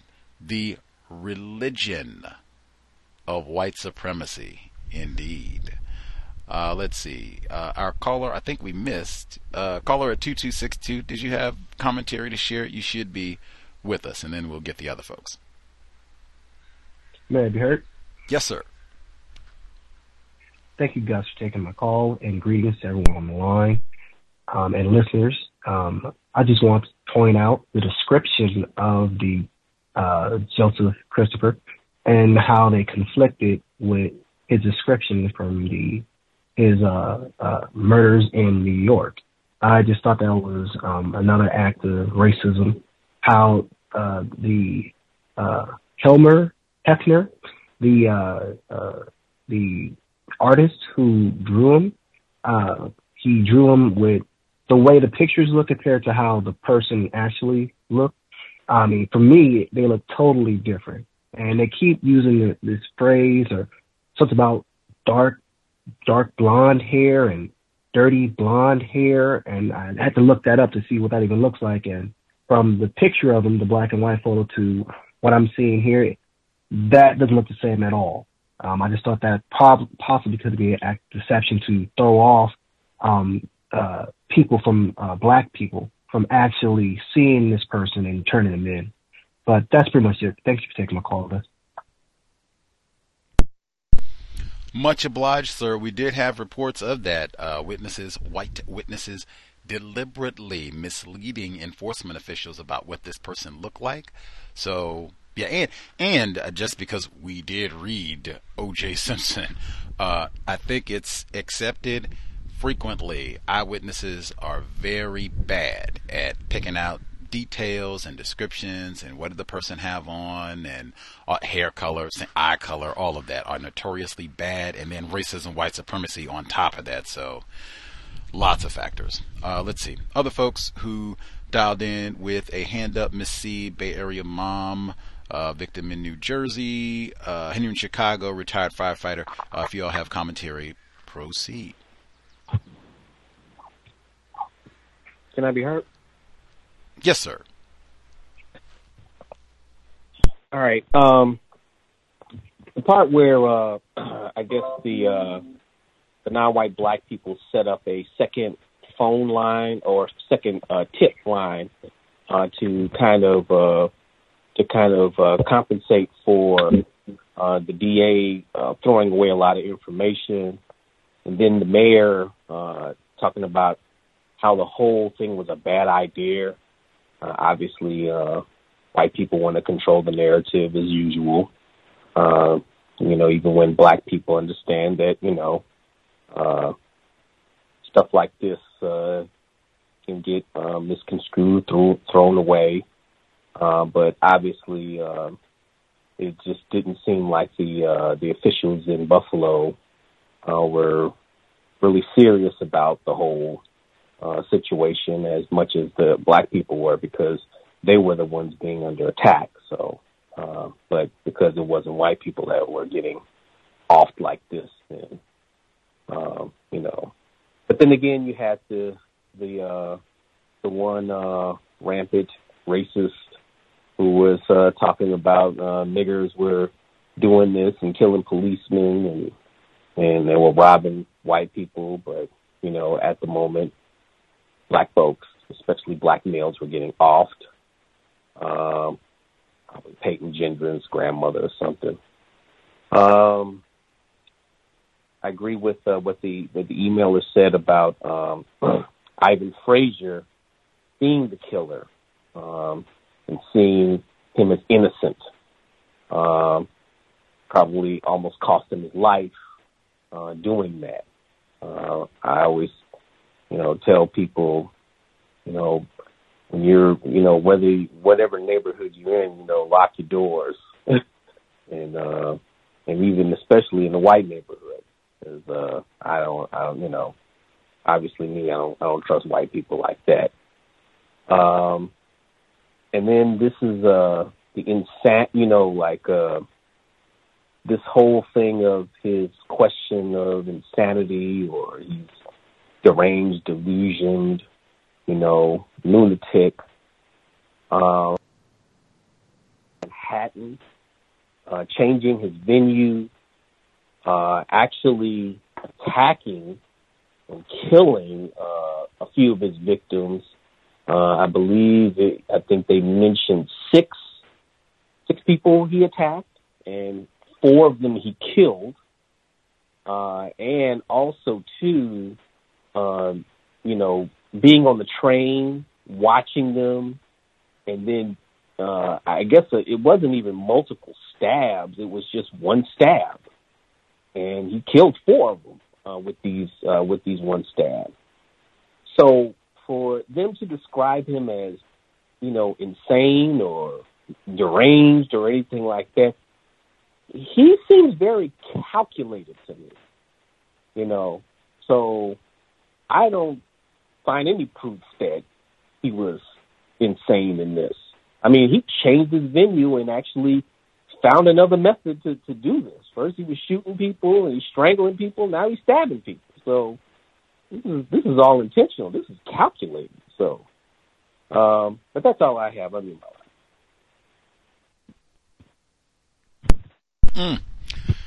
Much obliged. That is something to think about. Anybody out there? So if you were only going to get one blow to kill somebody, it's got to be fatal, and you only get one strike. Could you make this a kill shot with one strike? I don't know. Could be challenging for me. Other folks who dialed in? Yeah, Gus, Vicar, New Jersey. Real brief. The guy I'm alleging it's the guy that went on a rant basically about, I guess, talking about reverse racism and, why do we care what's happened to the Negroes, and, just laid out a whole list of, atrocities that black people committed on white people. Was there any footnote? Like where did that rant come from? A news article? Was this like a police account of a white man, white woman saying this? Hey, sounding like Gus T. I said there are no footnotes in this book. I highlighted that passage. There is no footnote. So I don't know if this is because, people write letters into like City Hall or elected officials and such. That happens all the time.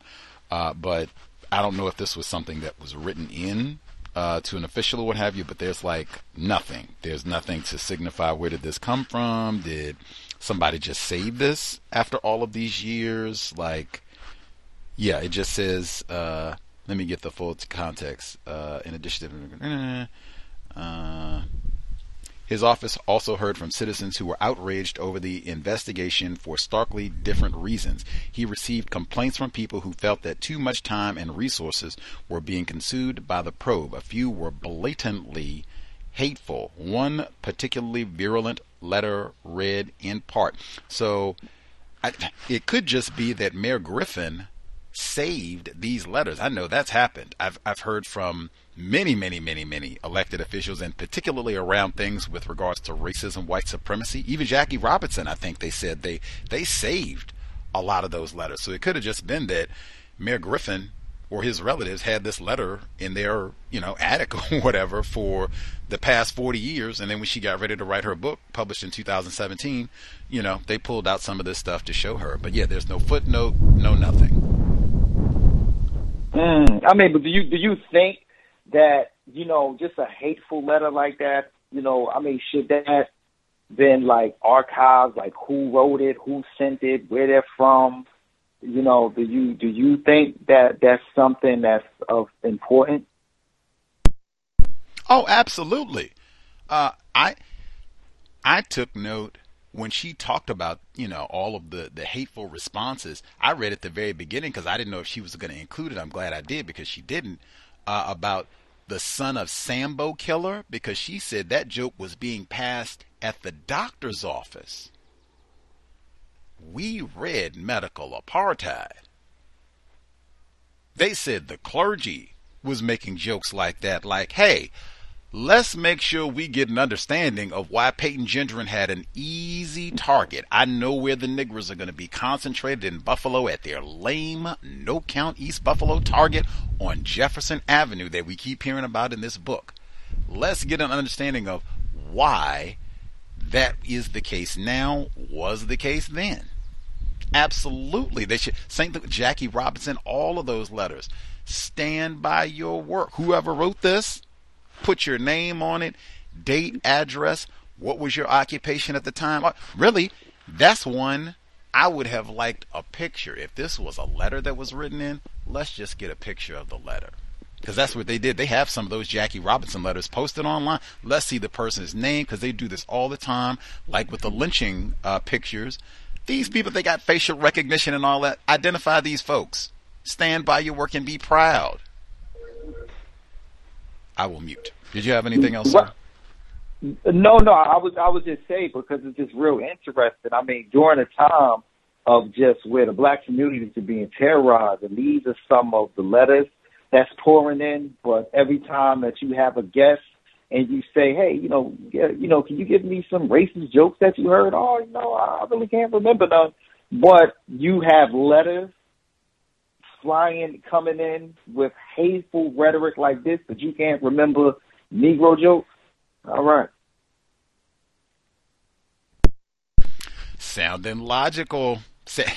They got whole poems written. To me, all those poems and such that we heard in the first audio segment, that's the same thing, racist jokes. They got whole racks of this stuff, literally, piled up in the attic and everything else, and you can't remember one to share with us? Exactly. Son of Sambo. That should have been in the book too. That's what I mean. If she has access to all this information, no count Negro Gus, who can't even get to Buffalo yet, man, I know she had to see that report. Son of Sam. It's no way you write a book on this and don't get in Son of Sambo. And it's no way I'm going to talk about Peyton Gendron and not bring up Son of Sambo. Them leaving hearts at the library, at Bethlehem. See, even at the police department where they were saying they were putting up pictures of the suspect. To the caller's point about why the suspect, the composite, is so bad, I read the newspaper reports where they said black police officers said they had pictures of the suspect at the police precincts, plural, with my hero. That also, no way I write this book without including that, because I mean, man, if the black people are saying the police aren't doing their job, and then the black police are saying this, other folks have commentary.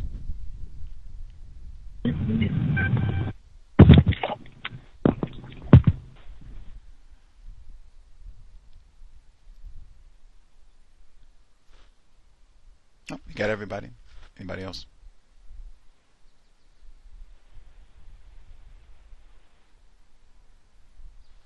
Assume everyone is satisfied for this section. I'll get in a few notes and then we will call it a session. Let's see. Already shared some of they talked about Jesse Jackson, that he had a staged event for publicity. And they said that some of the black activists were upset because his visit helped calm tension. We talked about what he said at the rally last week and him saying things that were logical. Hey, you got the white people have the whole court system and the police officers and an army behind them. All that was logical. And saying, hey, we can't just be out here and be reckless and emotional and retaliate or what have you and think that white people don't have all the means. He said to come in and turn off the gas, and I said, or turn it back on. So no, all of that sounded constructive and helpful in my view. I'm sure, as I said, hey, if he's going to run for president shortly, which he did, do all that voting stuff too. Let's see. That letter, things like that letter that he talked about, I felt like that should be talked about right now with Peyton Gendron. Really, all of the nigger coddling. What does that mean? Does this sound like someone who's ignorant about white supremacy racism? He said, I hope he gets 20 more before you catch him. This should be, is this person a dentist? Fire department? Police officer? Doctor? Water treatment plant? I mean, long list, like, come on. All this about having a separate hotline that's manned by black people. There are no secrets in a system of white supremacy. I mean, okay, you get black people to answer the phone call and you all don't publicize the number and all the rest of it as though white people aren't the ones who control the whole phone line and everything. And then all this information at some point is going to have to be transferred to someone classified as white anyway, who can laugh at it, make jokes about it, might be transferred to the person who wrote that note. So, I understand we do the best that we can, but pitiful. She did this name call at the end, all first name, Glenn, Harold, you are not these people's friends. And again, I'm just waiting to see, does she mention any white people on a first name basis in this text? All of the leaders of black people are white. She has black leaders in this book throughout. She starts part 2, Midtown Slasher, with a quote from Buddha. It is a man's own mind, not his enemy or foe, that lures him to evil ways. Like, I have no idea how all of this applies. Like, what are you trying to, is this supposed to be some justification or how we should think about what's happening here? Come on, man. Excellent point. I think that was Henry in Chicago about the white identification. Mr. Frazier seeing his white attacker on the train. Is, oh, what a cute, innocent white dude and all the rest of it. I was just stunned with the volume of attacks in such a short period of time. And tell me, when they talk about Peyton Gendron and he drove all this way, Conklin is like 200 miles. Hey, this fella, 450 miles. Whatever. We will travel. Another continent, Vietnam, whatever. Let's see.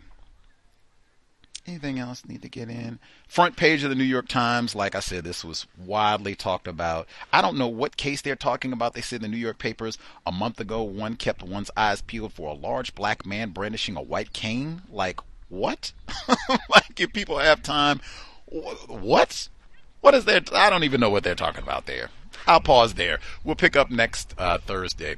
Be here tomorrow, 8 p.m. Eastern, 5 p.m. Pacific, for Neutralizing Workplace Racism. Much obliged for all the folks who joined us. Hope it was worthy of your Thursday evening. Sobriety would be best. You never know. Might be Peyton Gendron right next to you. Got to be alert, mindful. If you're in a vehicle, you are sober, not on a mobile device, buckled. We are doing all that we can to minimize contact with race soldiers, badge or no. Creator, we ask that you help us remain patient with other black people, victims of white supremacy. We ask that you help us remain patient with ourselves. Remind us to demonstrate the highest levels of black self-respect at all times, in all places, each and every time we are in contact with another black person. It has been time. Replace white supremacy with justice immediately. Cow signing out. Thanks all for tuning in. No name calling. Nigga, you so brainwashed. I'm a victim, brother. Problem. You're a victim. I'm a victim of 400 years of conditioning. Shut up. The man has programmed my conditioning. Even my conditioning has been conditioned.